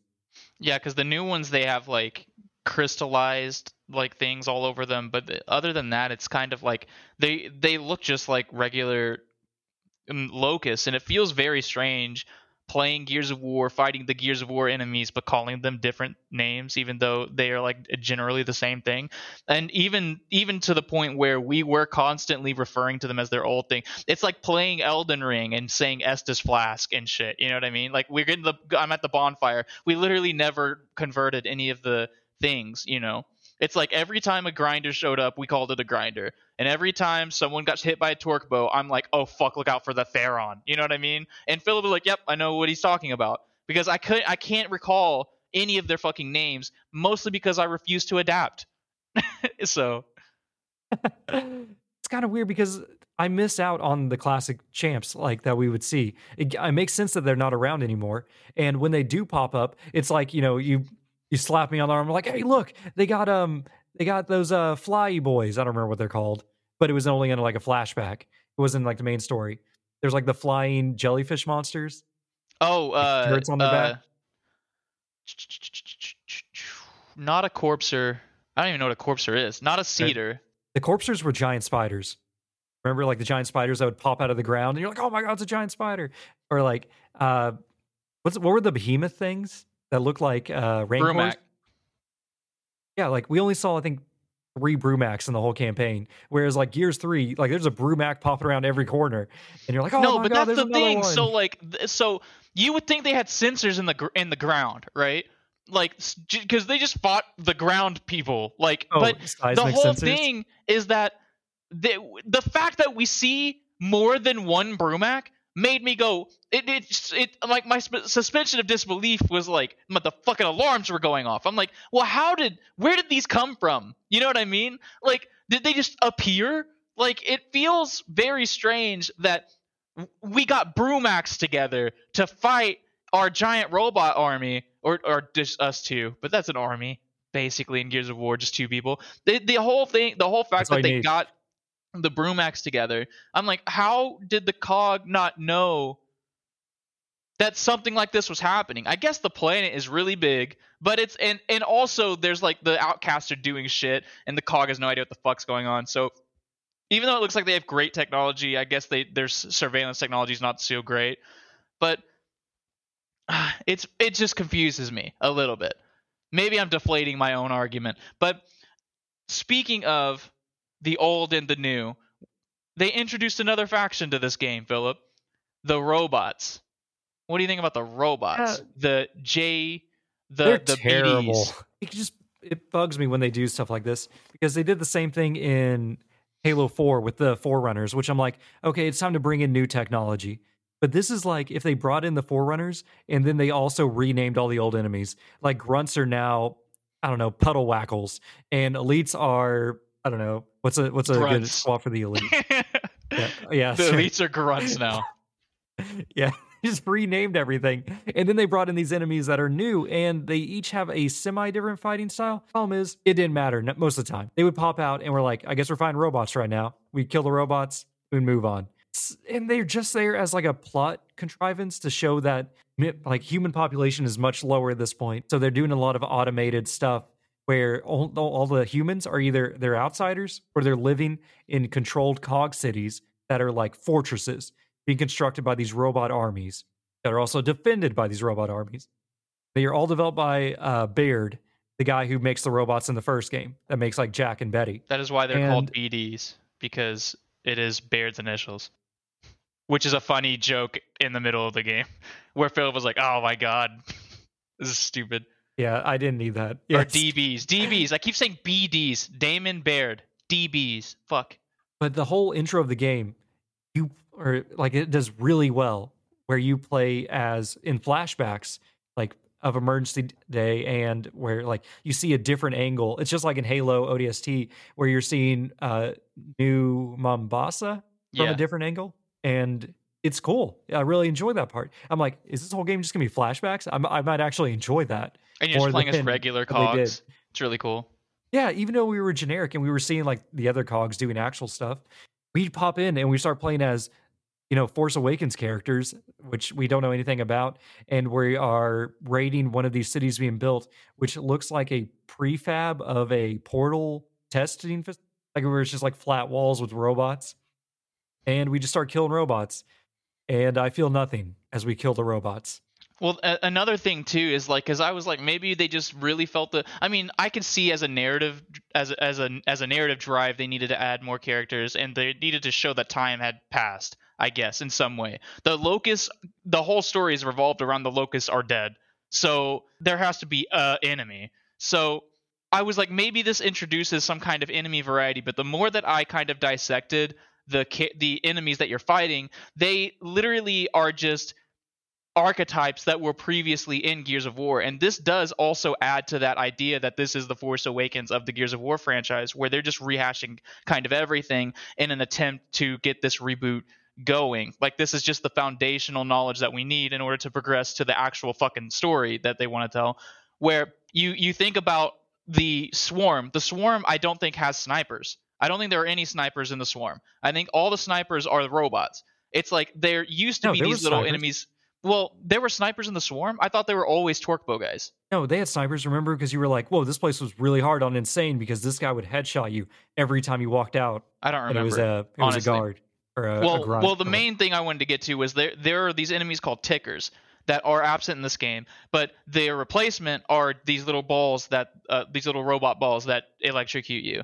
And instead of having the flying squid things that we can't remember the fucking name of, Philip, Google that real quick. Those guys are basically replaced by these floating machines with shields and machine guns or rocket launchers on them, right? Which are basically the exact same thing, except they split that character. Because those things had machine guns and explosive capabilities. They just took both those weapons and separated them out into two separate enemy types. God, there's a lot of information here. Their language and calendar system, they have a different calendar system than Philip's in the deep lore now. Well, just going down the list, like just from the first 3 games, they had drones, boomers, Cantus, Ragers, Berserkers, and Sires. Those were like the main different races. Whereas like this game was completely void of the Cantus type and the Rager and Berserker type. Yeah. Well, no, there was a similar to Rager where there were the larger enemies of the robots, kind of. And the Rager, whenever you do enough damage to it, it would freak out and start sprinting towards you. And the robots did that as well, except instead of beating you to death, they just with their fists, they just blew up. Which is essentially the role of that Rager character that I think was introduced in 3, right? I just remember you could play it in that asymmetrical multiplayer game mode, which I can't remember the name of, but you could play the one where you could play as the Locust against the people playing Horde mode. It's fucking awesome. I love playing the Ragers. And I'm seeing lots of references to these critters, including the blood mounts, which I forgot were a thing. Or they're in Judgment, it looks. But yeah, I don't know what the giant jellyfish is. That's so weird. They're so iconic. God dang it. There's a level where you ride them, I think in 2. Yeah, there is. And I think you like shoot down other ones that are like chasing you, which is really cool. I don't know. I remembered Light Mass Bomb. Maybe I'll remember those guys too. Let's go over the story beats real quick and see if we have any. Just jump in at any point you have something you want to say.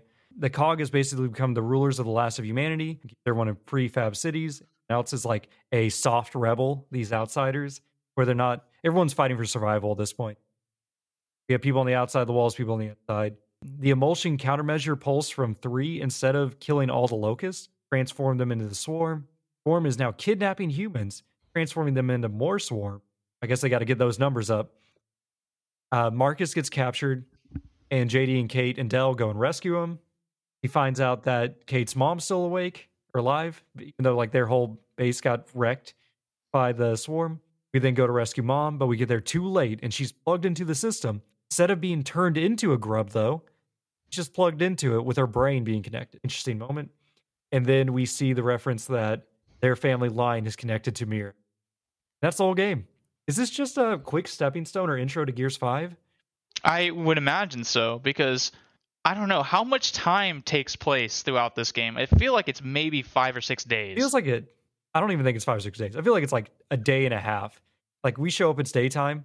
We go through a night, then one day has passed when the village gets taken. Yeah. And we get to Marcus's house before daytime. Spend another day going through the power plant. So it's like 2 days and this game is over. It feels like a very tight action movie, which we'll talk about in a minute. But this game is very to the point of getting stuff done. I appreciate. But as far as like the narrative goes, I feel like we don't gain much except for just saying like, "Hey, can't wait for Gears 5, huh?" Yeah, I mean, honestly, we were like 3/4 of the way through, and we were already talking about playing Gears 5. We were like, we need to take a month break, but you're like, I really want to get back into this. This is, especially after Anacrusis, we're just like actually like having Oh a yeah. fucking blast playing this fucking game. Dude, that was the insane part because I was thinking this game was just going to be basically like a generic cash in. They're just going to rehash everything we already did. But we jumped in there and I'm like, story didn't matter at that point because like at this point I am making a point of saying like the story seems a little cheesy. It's just like, hey, aliens or not aliens, but the grubs are back and maybe the bloodline connected to Mira is still active. And that's basically the whole takeaway we take from this point. They reintroduce the setting. They give us a solid 6 to 8 hours to go shoot some wretches, which I don't think there's wretches. They're not called GVs. wretches in this game. Yeah. And we have fun and then they go to credits. I want to say it's weak on narrative, but it's weird to say that because there's nothing bad about it. It's just they put it to the side to focus on reintroducing your favorite classic characters and the setting. I feel like it's almost more world building than storytelling. You know what I'm saying? Or am I just like, am I lost in my own sauce? No, I think I was well, not reiterating it because I said it first, but yeah, Oh. it's kind of hard to, because I'm going back to staring at you again, so it's kind of hard to like, you're still like 3 seconds separated from the noise that you're making. But yeah, the game itself, the story, it has interesting implications, but like all of that deep lore shit I didn't know, and I played all of the games. I don't know if that must be like some shit that you actually have to like read the collectibles or like the comic books or whatever the fuck is going on with the whole genetic modification thing. Universe. I had no idea where the locust came from, to be completely honest. And it makes a lot of sense that Kate's mom wasn't like just put into the sacks. It also makes sense why they were one of the first places that were attacked after like the swarm was like building more and more of an army. Like they're one of the first major settlements that they attacked. Like there were like They were cogs also going like missing. the strongest settlement. Like they highlight like this is not like the other settlements. Whenever the Cog army shows up and they're like, "Hey, we know your settlement's really strong, and I think you've been taking out our other Cog settlements and stuff." And she's like, "No, it wasn't us. I don't know who's attacking your settlements." And the Cogs can't believe that these outsiders aren't the ones doing it because like they just put all the resources. The into attacking wording them. in the entire thing is that they're not saying anything about taking out settlements, but they are. I mean, they do mention a settlement. I don't remember what they were talking about specifically. I think it was kind of like a remember reach kind of thing, like where it's something that's referred to, Okay. but it's just deep lore shit. But they kept referring to where are my soldiers, and it's kind of implied because you're immediately it's revealed that JD and Dell are runaway cogs, right?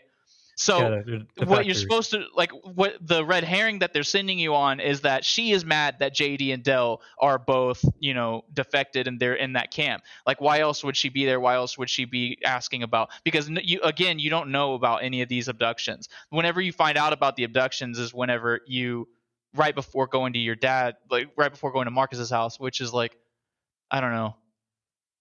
Have you run into the swarm by then? I don't know. Things are starting to run together. Yeah, you go to Marcus's house right after you see the mom get kidnapped because you're like, Oh, that's we're right. like, we need to get out of here. This place isn't safe. And JD's like, I know somewhere we can go. Yeah. And it's like right down the street. It's like, oh, it's Marcus's house. Yeah. And at And he's that out point, there I don't just- think you know that he's Marcus's son. But he starts dropping you don't. hints. I don't know. And What do you the- think about the person who runs the cog?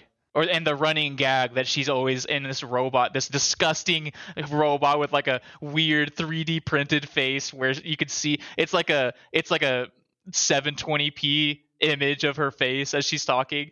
It's like That's the so funny. hologram technology from Really like good. the first Star Wars movie. It's like really bad. But this character is always getting killed in a different way every time you see her show up. It's pretty funny. Yeah, I enjoy that. So There are a handful of running gags that are like just for the characterization of different people. Like, I mean, like there's multiple instances where you hear Dell and JD talking shit to each other. Like these two characters are a lot more close than Kate is to anybody, and Marcus and JD's relationship is also very distant. So like the way that everyone kind of communicates with each other, and Marcus has this weird softness whenever he's talking to Kate in some strange way, like especially at the end, because like when Marcus got plugged into the network, he knew the whole time that her mom was being treated differently. Like it's kind of like a hive mind thing. He got put in a pod and he was getting turned into a locust drone, and then everybody he learned everything that was going on, I guess. I can't remember. And I don't even remember what I was saying. Something about the characterization. Philip's beating his cat to death. I'm beating it to death. It's just trying to steal the trash like a raccoon. Explain that thing it's got like a fucking floaty on its head. You explained it to me once before. Oh, which one? Oh, yeah. So Fuzzles has cancer and is having a rough time. She's okay though. But she has a weird skin sensitivity thing, and so she will lick herself bald if we don't put the cone around her head. Soft. It looks like a watermelon too, so it looks like it has a watermelon around its neck. It's funny, kind of. Anyways, Gears of War. Yeah. So this game, I feel like, is just a stepping stone to the new generation. This is like, hey, this is the new world. These are the new characters. Settle in for Gears 5. And of course, whatever they do down the road. I don't know if they're going to try for Gears 6. We'll see how Gears 5 goes. But I think Gears 6 is in the works. It's supposed to be on the new Unreal Engine. I'm excited to play Gears 5. Like, I know we've said that like 4 times at this point, but after playing through this, I was thinking like, yeah, maybe we'll do Gears 5 in like a year or something. But then like after we finished playing this game, like, man, we should do Gears 5 as soon as possible. Yeah, Gears 4 was like one of the first like 15. It was like in the first 15 games we were planning to get through, and it just was always getting booted down further and further and further, like just for no reason. Like it makes no sense that we played Wolfenstein Youngblood before we played Gears of War 4. You know what I mean? Yeah, that's true.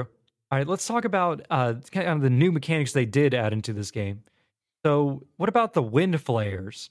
They suck. They're very pretty, but this is the worst mechanic that they added to the game, like by far. It's awful. Yeah, I don't know if it's due to the pulse or whatever, but for some reason, there's these horrifically violent thunderstorms where the sky catches on fire and it looks like you're in Doom. They just pop up basically every 3 hours in the game.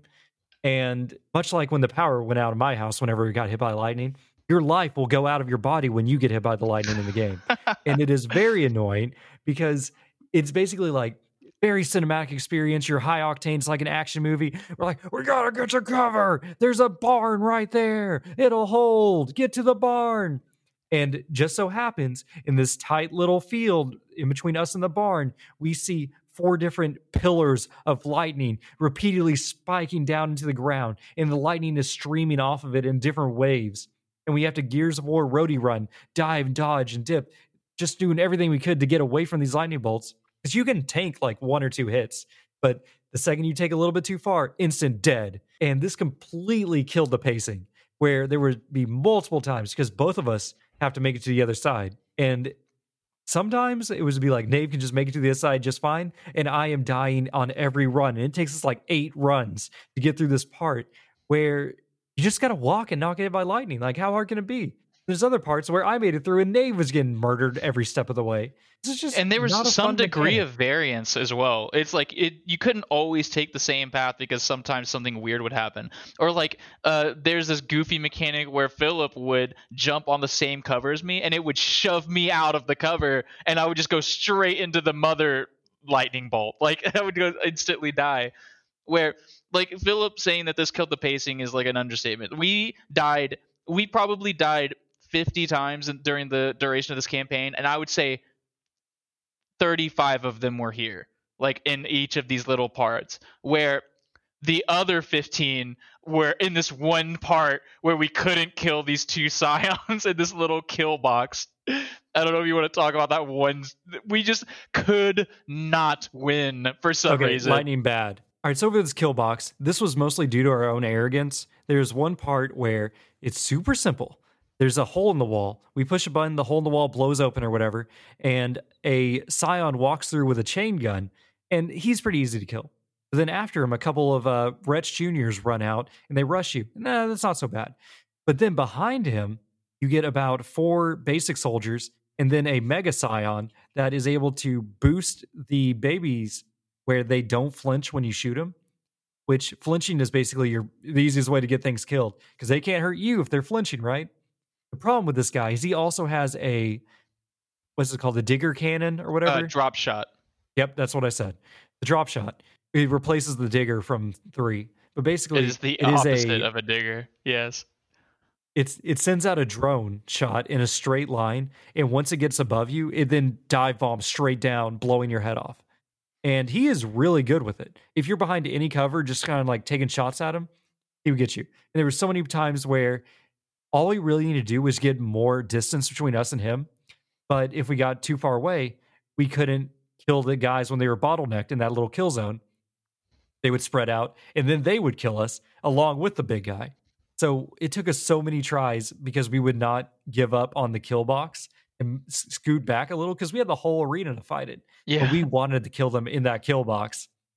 And we was like, we got to a point where we're like, all right, we got to kill the Mulcher when he comes out. I'll grab his machine gun. I'll set a point and I'll just mow this big dude down when he comes in. But the second he comes in, he fires a drop shot. And you are so slow when you're carrying the big machine gun Mulcher that I'm like, well, hold on, time to get off the wall. By the time I try to get off the wall, he already blows my head off with a drop shot, instantly killing me. I'm like, well, we were getting dead, so Dave. in detail that it's like I have 2 frag grenades. Philip, what do you have? He's like, I have 1 incendiary grenade. I'm like, okay, I'm gonna throw 1 frag grenade so that we can get that first Scion pretty dead. And as soon as we kill that Scion, you throw an incendiary into that hole and run in there. So while the wretches are getting burned to death and I'm holding cover fire for you, you can maybe get the Vulture back over here so that by the time the Scion and the other guy, like we were like going into it during our death screens because we are both on the Xbox Series X's. Our loading screens are a third of a second long. So we were super meat boying into the meat grinder on this fucking fight. It was noticeably frustrating. Like it's like I was like standing an inch from my TV. Like I wasn't lounging on the couch anymore. I was in serious gamer mode time. And it was the thing is we were playing on like normal difficulty too. This wasn't a hardcore or insane. So the problem was that the drop shot was a 1-hit kill if it hit anybody, which harkens back to the actual, like, Gears of War 1. When the boomer would come in, it was also usually a 1-shot kill if he hit you with the boomer.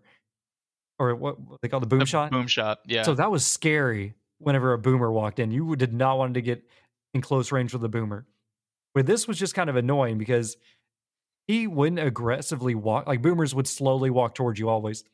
Guy kind of slowly walked in, but he would also just kind of stand there and just fire endless 1-shot kill attacks at us every 5 seconds. And that got pretty old pretty fast.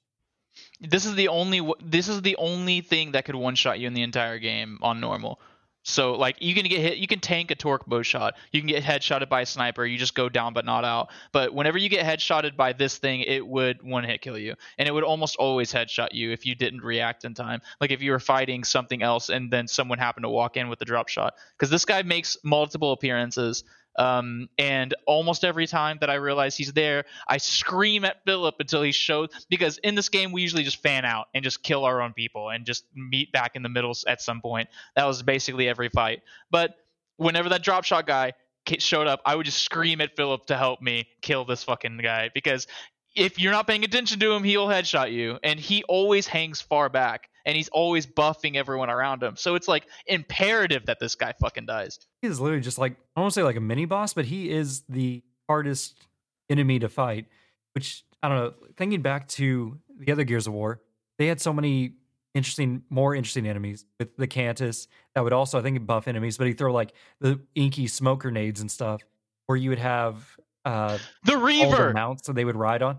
The flying thing is called a Reaver.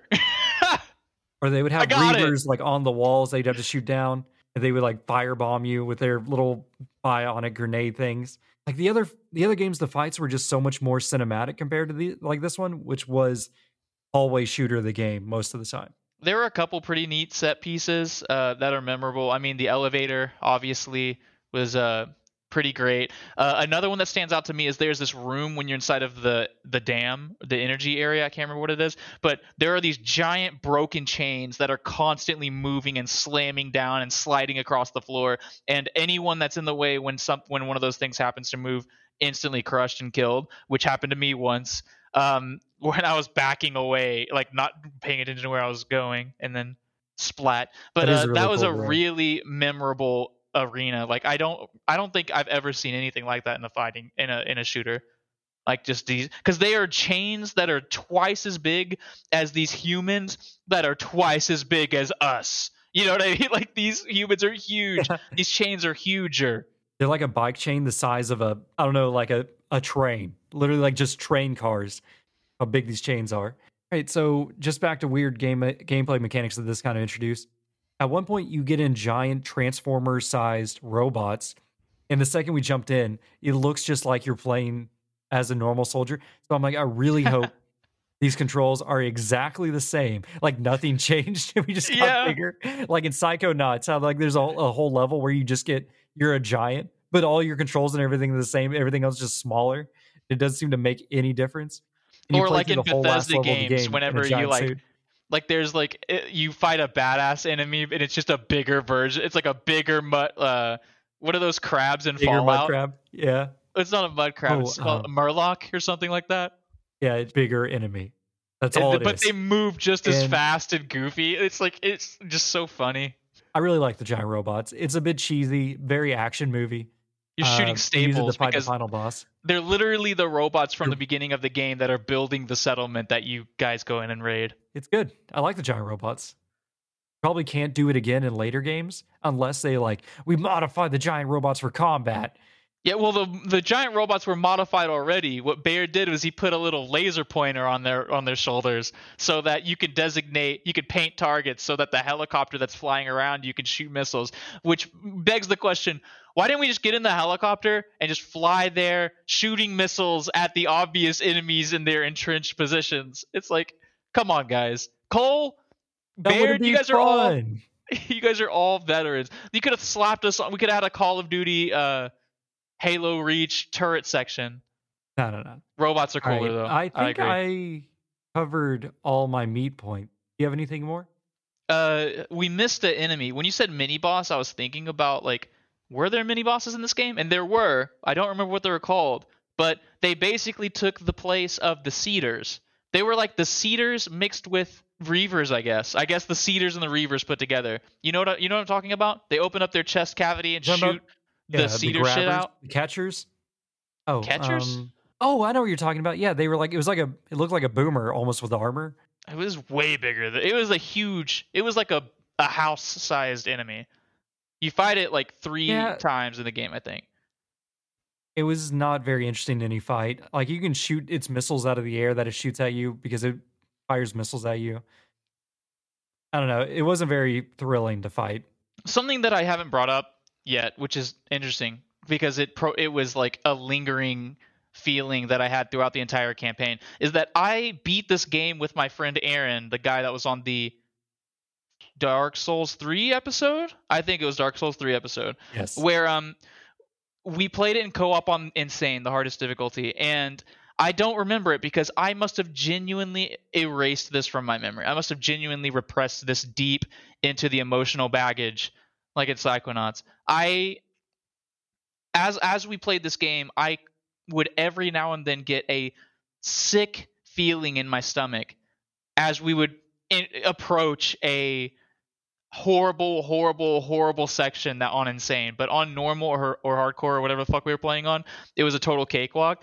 But these enemies, the ones that shoot the Seeker Inkling things, they are horrible to fight. There are multiple parts of this game that are just atrocious on the hardest difficulty. I think I said out loud to you that Gears of War 4 on Insane is twice as hard as playing Halo Infinite on Lasso, which I did, Philip. Played Halo Halo Infinite on Lasso. But I hear it every week. I'm more proud. I can look back fondly on Halo Infinite on Lasso, but I can't look back fondly on Gears of War 4. I was afraid after I realized what was going on that it would paint this game negatively, but fortunately, we had a lot of fun. And I think Anacrusis definitely contributed to that. I think that pretty much covers all our meat points. Ready to move on to final words? Yeah. Take a break. Meat points is like extra potent in talking about Gears of War since everyone just turns into meat. Yeah, they just get gibletified whenever you get too close with the Nasher, which we never talked about. And we're back. We didn't talk about how we actually played this. We played Horde mode for a while, and we did a 1-on-1, which there's distinct host advantage in this game. Significantly to the point where it is impossible to chainsaw duel someone whenever you're not the host. It was crazy. Like it felt like Philip had a whole second extra to press the B button. Like we would get in a chainsaw duel, and I would see the B button pop up, and the moment I got into position to mash the B button, I was already dead. I was like, I don't even know how that's possible. Which I think you ended up winning our 1v1, but that was actually some of the sweatiest gaming I've been in a while. Because there's something about Gears in multiplayer that just feels so like, okay, I feel like I've been kind of a little harsh on like nitpicky about this game, but they have not changed the game feel since the first game. Like it still feels so good to pull out a Nasher, get in close, do a dodge roll, give him the 2-piece, like shoot him and then punch him and knock him down to the ground, and then use your shotgun as a golf club and knock their head off their shoulders. It feels so good to play. I don't think we talked about game feel very much in this episode, or in most of our episodes. We kind of talked about in Anacrusis how the guns feel like light guns, but everything feels good to play. Like I remember whenever I first started playing the game, I didn't realize it at the time, but I'm like, this feels like it's missing something. Then my controller died on me, and I'm like, oh, my batteries are dead. And then I got new batteries, and the vibration in the controller came back as you're going, jerk, like, I'm like, oh, that was missing. I just had no controller vibration because my controller was about to die. But this game feels good to play. God, the fucking guns. Every single gun feels amazing to shoot. And it felt so great whenever I was in the campaign and I picked up the hammer burst and started slamming it. And like every gun has a distinct active reload spot, and I was slamming that hammer burst active reload over and over again. I wasn't even looking at it. Like I just went right back into it. Like the muscle memory was still there, and I had so much joy when we were first playing. Like because when we first started playing, we played Horde immediately, and I was just kind of like, okay, this feels fun. We were kind of a little deflated. We were deflated from Anacrusis, so going into a Horde mode right after that was like a little scary. But being able to play in the multiplayer or play in the campaign and use every gun, because some guns are more gun than others in multiplayer. Like you don't want to use the Lancer in 100%. Multiplayer, but not if you can help it. Being able to kill people with the Lancer, with the Marksa, with the drop shot. Good lord, the drop shot's so fun to play. I almost never picked up a power weapon. I almost always let Philip grab them because I played the shit out of the multiplayer. I think I was like level 67 and I re-upped like 4 times or something. Like I had played the shit out of this multiplayer with Aaron. And so I wanted Philip to experience the stupid little saw blade pizza thrower machine. The drop shot especially, that he didn't the drop shot's interesting because like Philip said, you shoot a drone out and then but the way that it works is when you have to hold the trigger down and it continues to go out, and then as soon as you let go of the right trigger, it drops down and then explodes, right? So this weapon is used to flush enemies out of cover, but again, if you drop it right on top of somebody, you can headshot them. So once I explained that to him, Philip was like, I have 1 bullet left, so I have to make this count. But then he was like, yeah, that's interesting. And then we beat the game. Like, we never had another drop shot again. But a lot of these weapons are very interesting. The pizza cutter fucking ricochets off of everything, and it can hurt you. Like, it can ricochet back and hit you and damage you. It's just very goofy. And, yeah, the game feels there. I do like the Digger more. Yeah, the Digger is shoot it and forget it. Like this was a more balanced Digger. This gun, you had to like pay attention to where it was going, because the Digger would explode if it like got near somebody. It would just pop up and shoot. I think the Digger was slower though. Yeah, because it was the Digger way slower. Is a critter that has a bomb attached to it. You would launch it out of the gun. It would go straight into the ground in front of you, dig in a straight line. When it got next to an enemy, it pops out of the ground like a bouncing Betty and blows up. And it was great because it could go through cover in any other material. It was OP, honestly. I loved it. Yeah, everyone always ran to it whenever it spawned. But we didn't talk about the sounds. The sounds of this game, very iconic. The gung Yeah. and The guitar sounds whenever you complete a wave. Yeah. Yeah. It's fucking great. They nailed it with Gears 1. They did so good on Gears 1 that it is flowing through the series. It has not changed. It's just like Halo, though, honestly. Like, that nostalgia bone is like, it's fucking stabbing into me. It's great. I don't know what that fucking metaphor was. But it's like whenever we first everyone knows that one. Yeah, the nostalgia bone, the classic fairy tale about the bone. In Halo, whenever they first revealed it, whenever you first hear the boom of the shield coming back, it's like I just go crazy. I love this fucking shit. Gears of War is this really strange franchise where, and this is my experience with everyone that I know that likes Gears of War, it's like I don't consider myself really a fan of Gears of War, but the more I talk about it and the more I reminisce about it, the more I think about it, I realize I'm a huge fan of this fucking game. I just don't really know much about what's going on. The gameplay is so figured out at this point. Like, they just know exactly, like, it revolutionized third-person games, just the same way that Resident Evil 4 did, you know? And we didn't talk about the headshot sound. Oh yeah, this headshot sound that is louder than every other sound on the battlefield. So someone whose head's on you hear. Yeah, you like, just play the game and there's like yeah. explosions and people screaming and die, and then you hear, and you're like, damn, someone's got their face blown off somewhere. So like on the other side of the map. It's amazing. It feels so good. It's like a watermelon getting shot out of a watermelon. It's like a watermelon getting shot out of a cannon into another watermelon that got shot out of another cannon, and then the microphone was right there with the boom mic and everything. Like, it's such a satisfying sound. It makes you really, really want them. Which, when you do get that long shot going, it does feel good to take down those grunts or whatever they are, the brood, the swarm, the brood, the swingles, whatever they are, the flood. That's them. All right, let's do some final words. I'll step in Seemed first. like the final words. No, we're just talking about sound effects.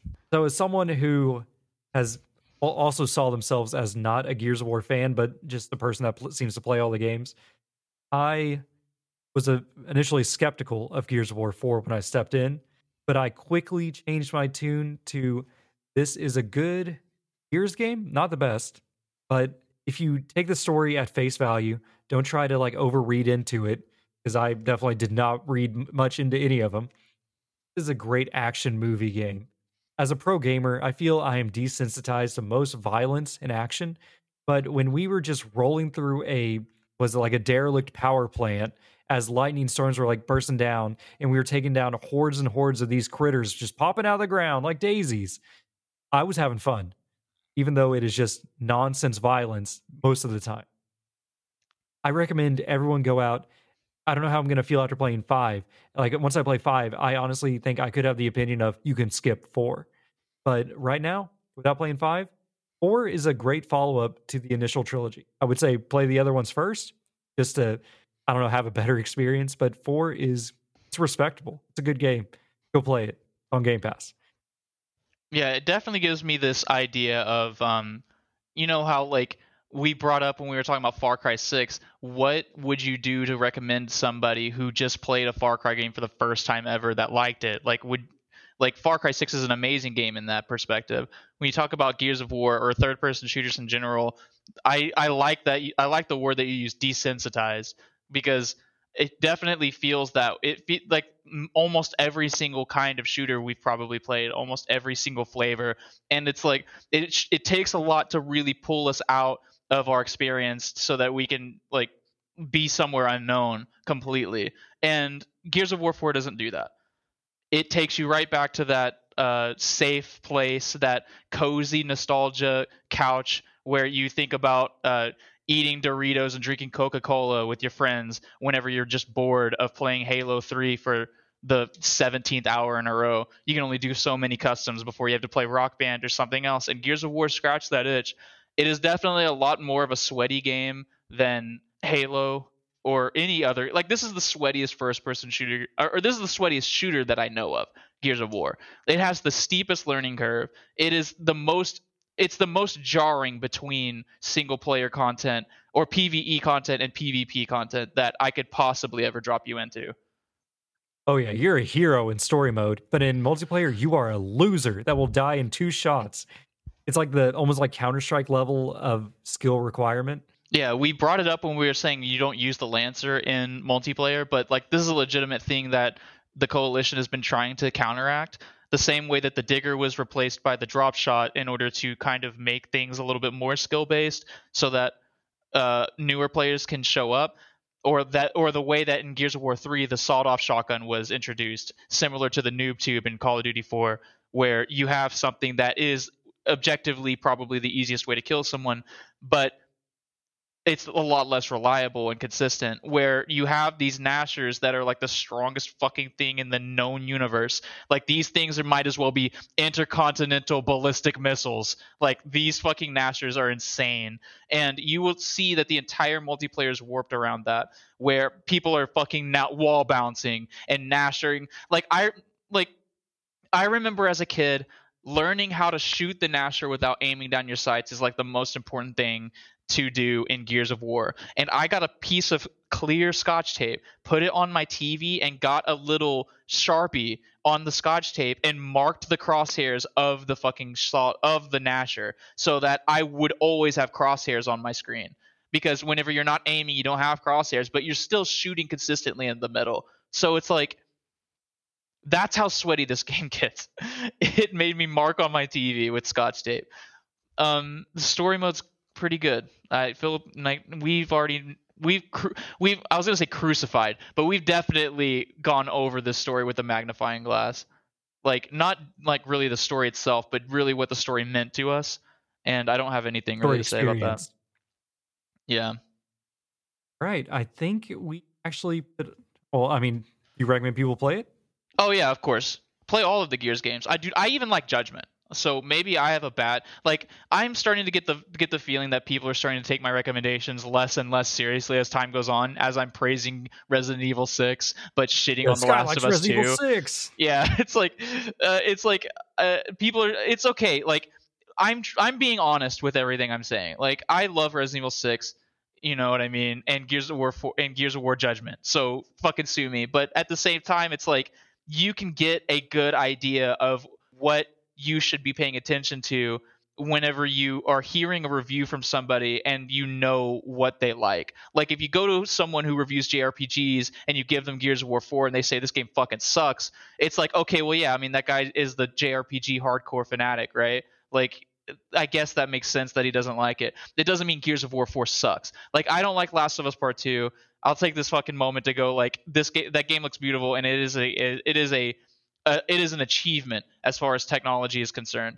And I acknowledge that. I'm just very salty with the story and very mad at Naughty Dog about it.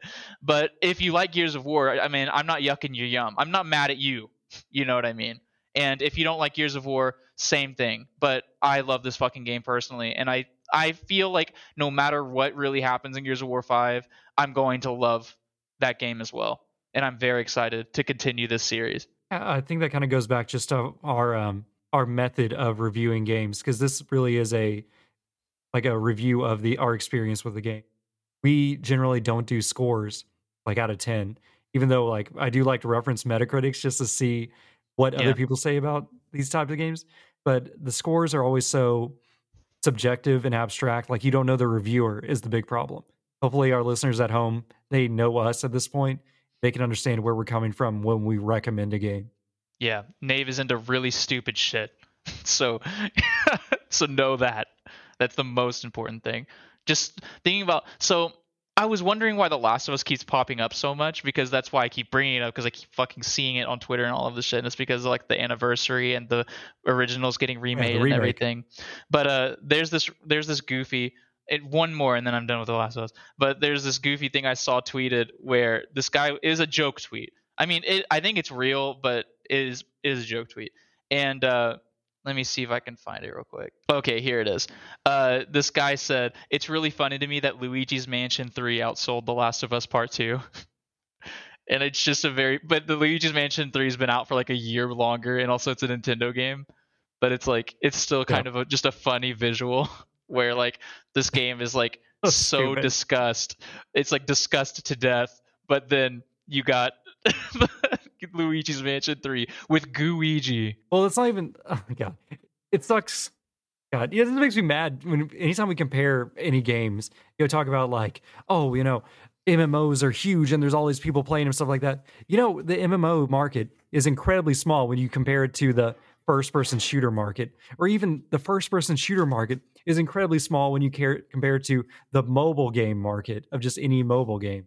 Like, you can't really. It's so hard to compare games as far as like units sold, but it is funny that he just like references. I enjoyed Luigi's Mansion 3, but it is definitely silly. Very silly game. Well, see, that makes me think about, should we keep this going? We're just going to talk. Yeah, keep going. Whatever. Okay, so I was like, this is what we do all the time, everybody. So that's why we made a podcast together. I was listening to the most recent episode of our show, which is the last episode. Now, I don't know why I said it like that, but to my co-host, no less.